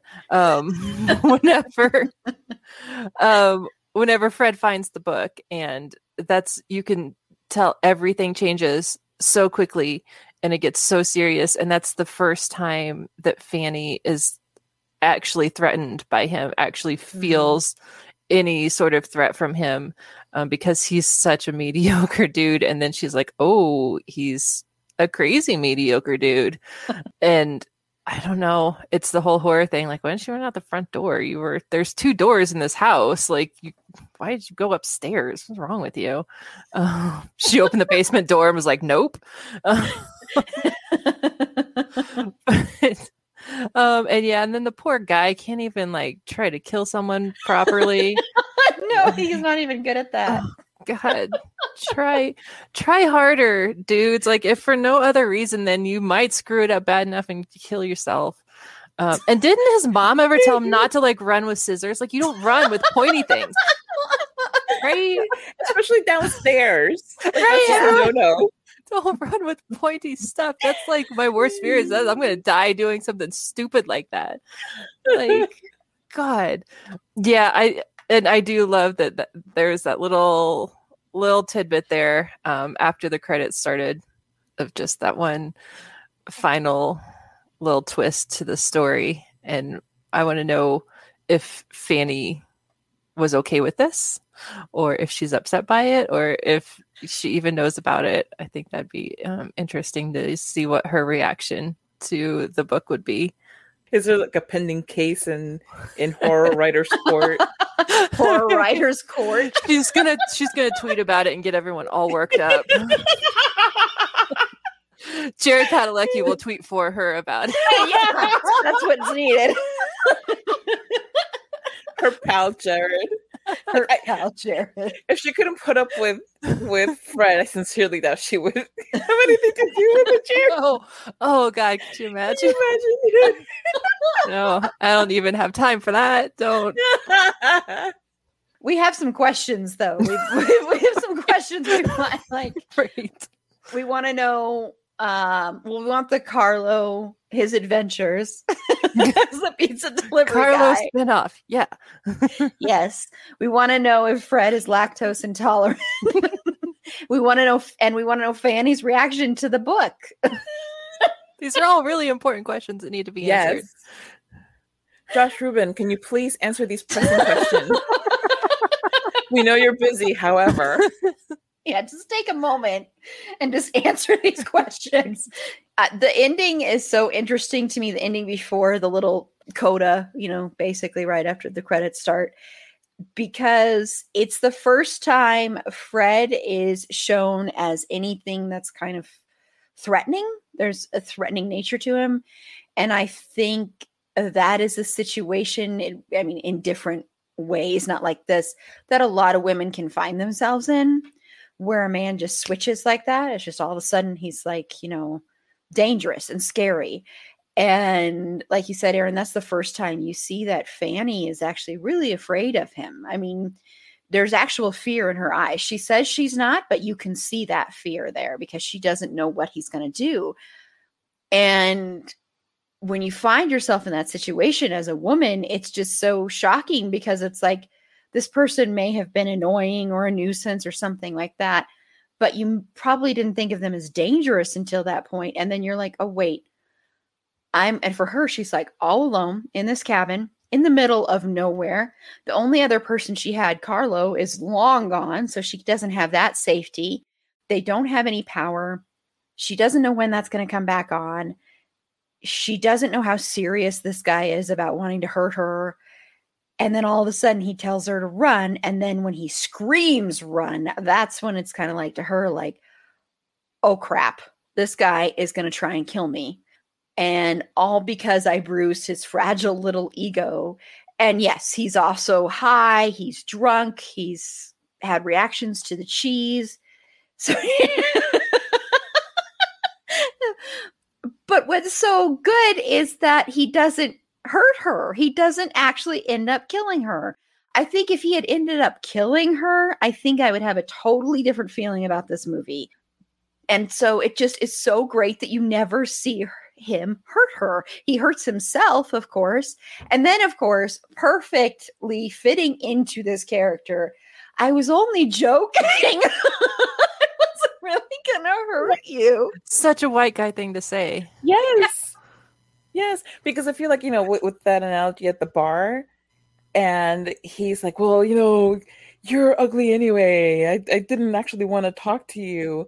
And, maybe she pulls out something stabby and he's like, oh, like, I'm just messing around, man. Like, why are you getting so upset about this? I'm going to go now. Mm-hmm. Yeah. I tried to bother you, ma'am. And that kind of explains the restraining order. Yes. He definitely did Just something like that to his girlfriend. Yeah. Yeah. Yeah. Because you can see that switch is in him. And yeah, and I mean, it also, when you said that with the bar thing, it reminds me of the scene in Promising Young Woman when she is, pretending to be drunk and she's outside with Sam Richardson's character. And then, what's his name? Bo. Why am I forgetting his last name? He just had the special on Netflix. Thank you. Bo Burnham's character. How am I forgetting that when I've seen that movie like 100 billion times? Anyway, and so, she's basically been found out and he's like, you're that crazy lady who my friend took home the other day. And then he's like, you're not even that good looking. It's that total defense thing of like, it's this thing of that's like the first thing they go for. Mm-hmm. Yeah. It's like, oh, what can I attack her with? Yes, you're not good looking. Okay. Well, right. Then the bouncer shows up and he's like, I'm so sorry. I was just kidding. Don't be so sensitive. God. Yes. Doesn't he run away like crying? Yes, he does. He runs away crying. Oh, yeah. She made me cry. Yeah, that whole don't be so sensitive thing. Because that's a thing that men say all the time. It also goes into that, oh God, you should just smile. Why don't you just smile? I was only trying to compliment you. I'm only trying to help you. I'm not trying. Right. It's that same thing where it's like, if you call a man on his fragile BS at any point, he's going to get defensive like that. And here's Fred, who fell down the stairs and stabbed himself, and he still can't let go of that. And it's still like, I was just kidding. I wasn't really going to kill you. But it's. I was just kidding. By the way, can you just do me a solid and just just kill me? Right. Like, oh sure, let her incriminate herself. Exactly. Well, and I have a question. How come she didn't like go home and call the police? Like some guy hurt himself. Right? That's true. She's like my feeling is she was like, screw him. Right. He did this to himself. He couldn't even murder right. Forget it. He couldn't even kill me. What kind of man is that? Yeah, but I love this movie. I think it's a great movie. I really want the play to happen, and I really hope that actually happens because I think it would be a really great play to see, and hopefully I'd get to see it at some point. But I just really want the play to happen, so I'm going to put that out in the universe.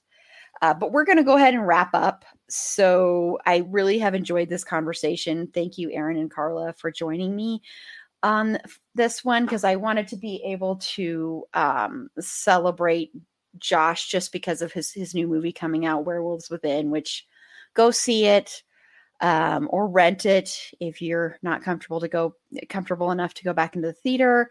It is really good. It's really entertaining. It's really funny. And the cast is really, really good in it too. So I think you'll really enjoy it. So I want to go around and have everybody close out and tell me where they can be found, including where their podcast can be found, even if you're on hiatus, Carla. Well, yes, thank you. My podcast, along with Meg, is Bedwet or Behead. We are taking a 2-week hiatus from releasing new content. However, there is a whole vast library of amazing content already available. You can get it wherever you get your podcasts. Again, we are Bedwet or Behead. At Twitter, we are at bedwetbeheadpod. On Instagram, at bed.wet.behead.pod. And on Facebook, just look for Bedwet or Behead podcast. Awesome. Thank you. And Erin? I am on Instagram and Twitter. I keep forgetting that I have a Twitter, but I do have it. I can tell because I've tagged you in a lot of things over the past few days. I keep forgetting that it's there, and I'm like, oh man, should have tweeted that like 3 days ago. I'm just gonna start. I know how Twitter works now. I figured it out. Just any random thing that comes into my head, I'm just gonna tweet it. That's all. Exactly. That's what it is. When that's someone does something fun without me and my feelings are hurt, I'm just gonna tweet about it. Sit back and enjoy the comments. But yeah, okay. Coward, you coward. It's too brute. Oh god, so dramatic. Escalated so quickly. Yeah. But come see my dramatic Twitter and Instagram at Geek and So. That's it. My dramatic Twitter and Instagram. So dramatic. Awesome. And this is Erin. You can follow me on Twitter at @AprilBeauty. The E and the A and the B are capitalized. You can watch as my heart gets broken and mended and broken and mended by Carla. That's what my whole Twitter line is about. And I'm not even sorry. That's really almost all I tweet about on my own Twitter is retweeting the fandom thing one or responding to Carla because she's watching some show that I love. And I owe her a Eurovision watch. I know. I'm horrible. Come and fall in love with it, Erin. I know. That is on my list. That's going to happen very soon. I promise. Be sure to like the show on Facebook at facebook.com/itsafandom_thing_pod, on Twitter at fandomthingpod. No, it's in that one. On Instagram at itsafandom_thing_pod.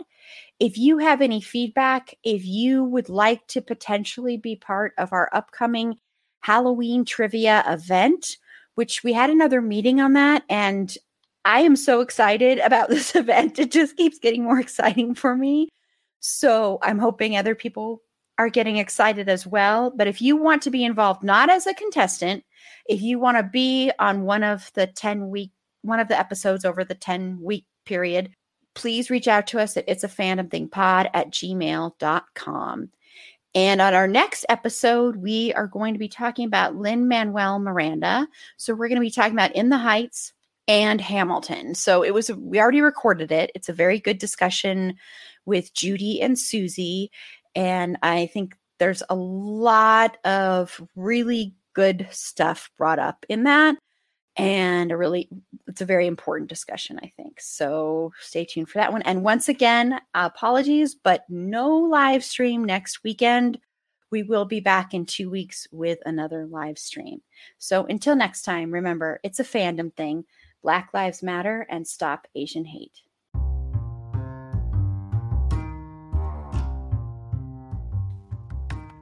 Thank you again for listening to It's a Fandom Thing. Be sure to rate and review us on Apple Podcasts and follow us on all your favorite podcast platforms.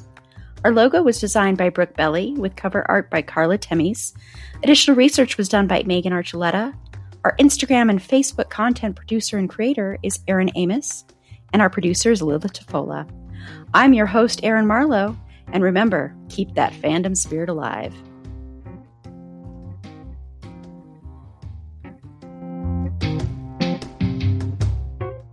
Everyone is talking about magnesium. It's all you hear about. But why? What do we know about magnesium? Well, magnesium is the number one mineral that 75% of Americans are deficient in. If you are a woman over 35, magnesium will help you rediscover balance, energy, and vitality. Magnesium supports more than 300 enzymatic reactions in your body, including those involved in hormonal balance. From functional medicine doctors to mental well-being and female hormone experts, we all know that magnesium is the one mineral to improve all aspects of well-being and health. But which one? Magnesium Breakthrough from Bioptimizers, the trusted choice recommended by leading experts with 7 best-absorbed forms of magnesium to ensure your body receives the support it needs for overall well-being. Go to bioptimizers.com/balance today and use code BALANCE10 for 10% off. Support your journey to wellness at bioptimizers.com/balance. Magnesium Breakthrough from Bioptimizers, your foundation to optimal health and vitality. I'm Victoria Cash. Thanks for calling the Lucky Land Hotline. If you feel like you do the same thing every day, press 1. If you're ready to have some serious fun for the chance to redeem some serious prizes, press 2. We heard you loud and clear. So go to LuckyLandSlots.com right now and play over 100 social casino-style games for free. Get lucky today at LuckyLandSlots.com. Available to players in the U.S., excluding Washington and Michigan. No purchase necessary. VGW Group. Void where prohibited by law. 18+. Terms and conditions apply.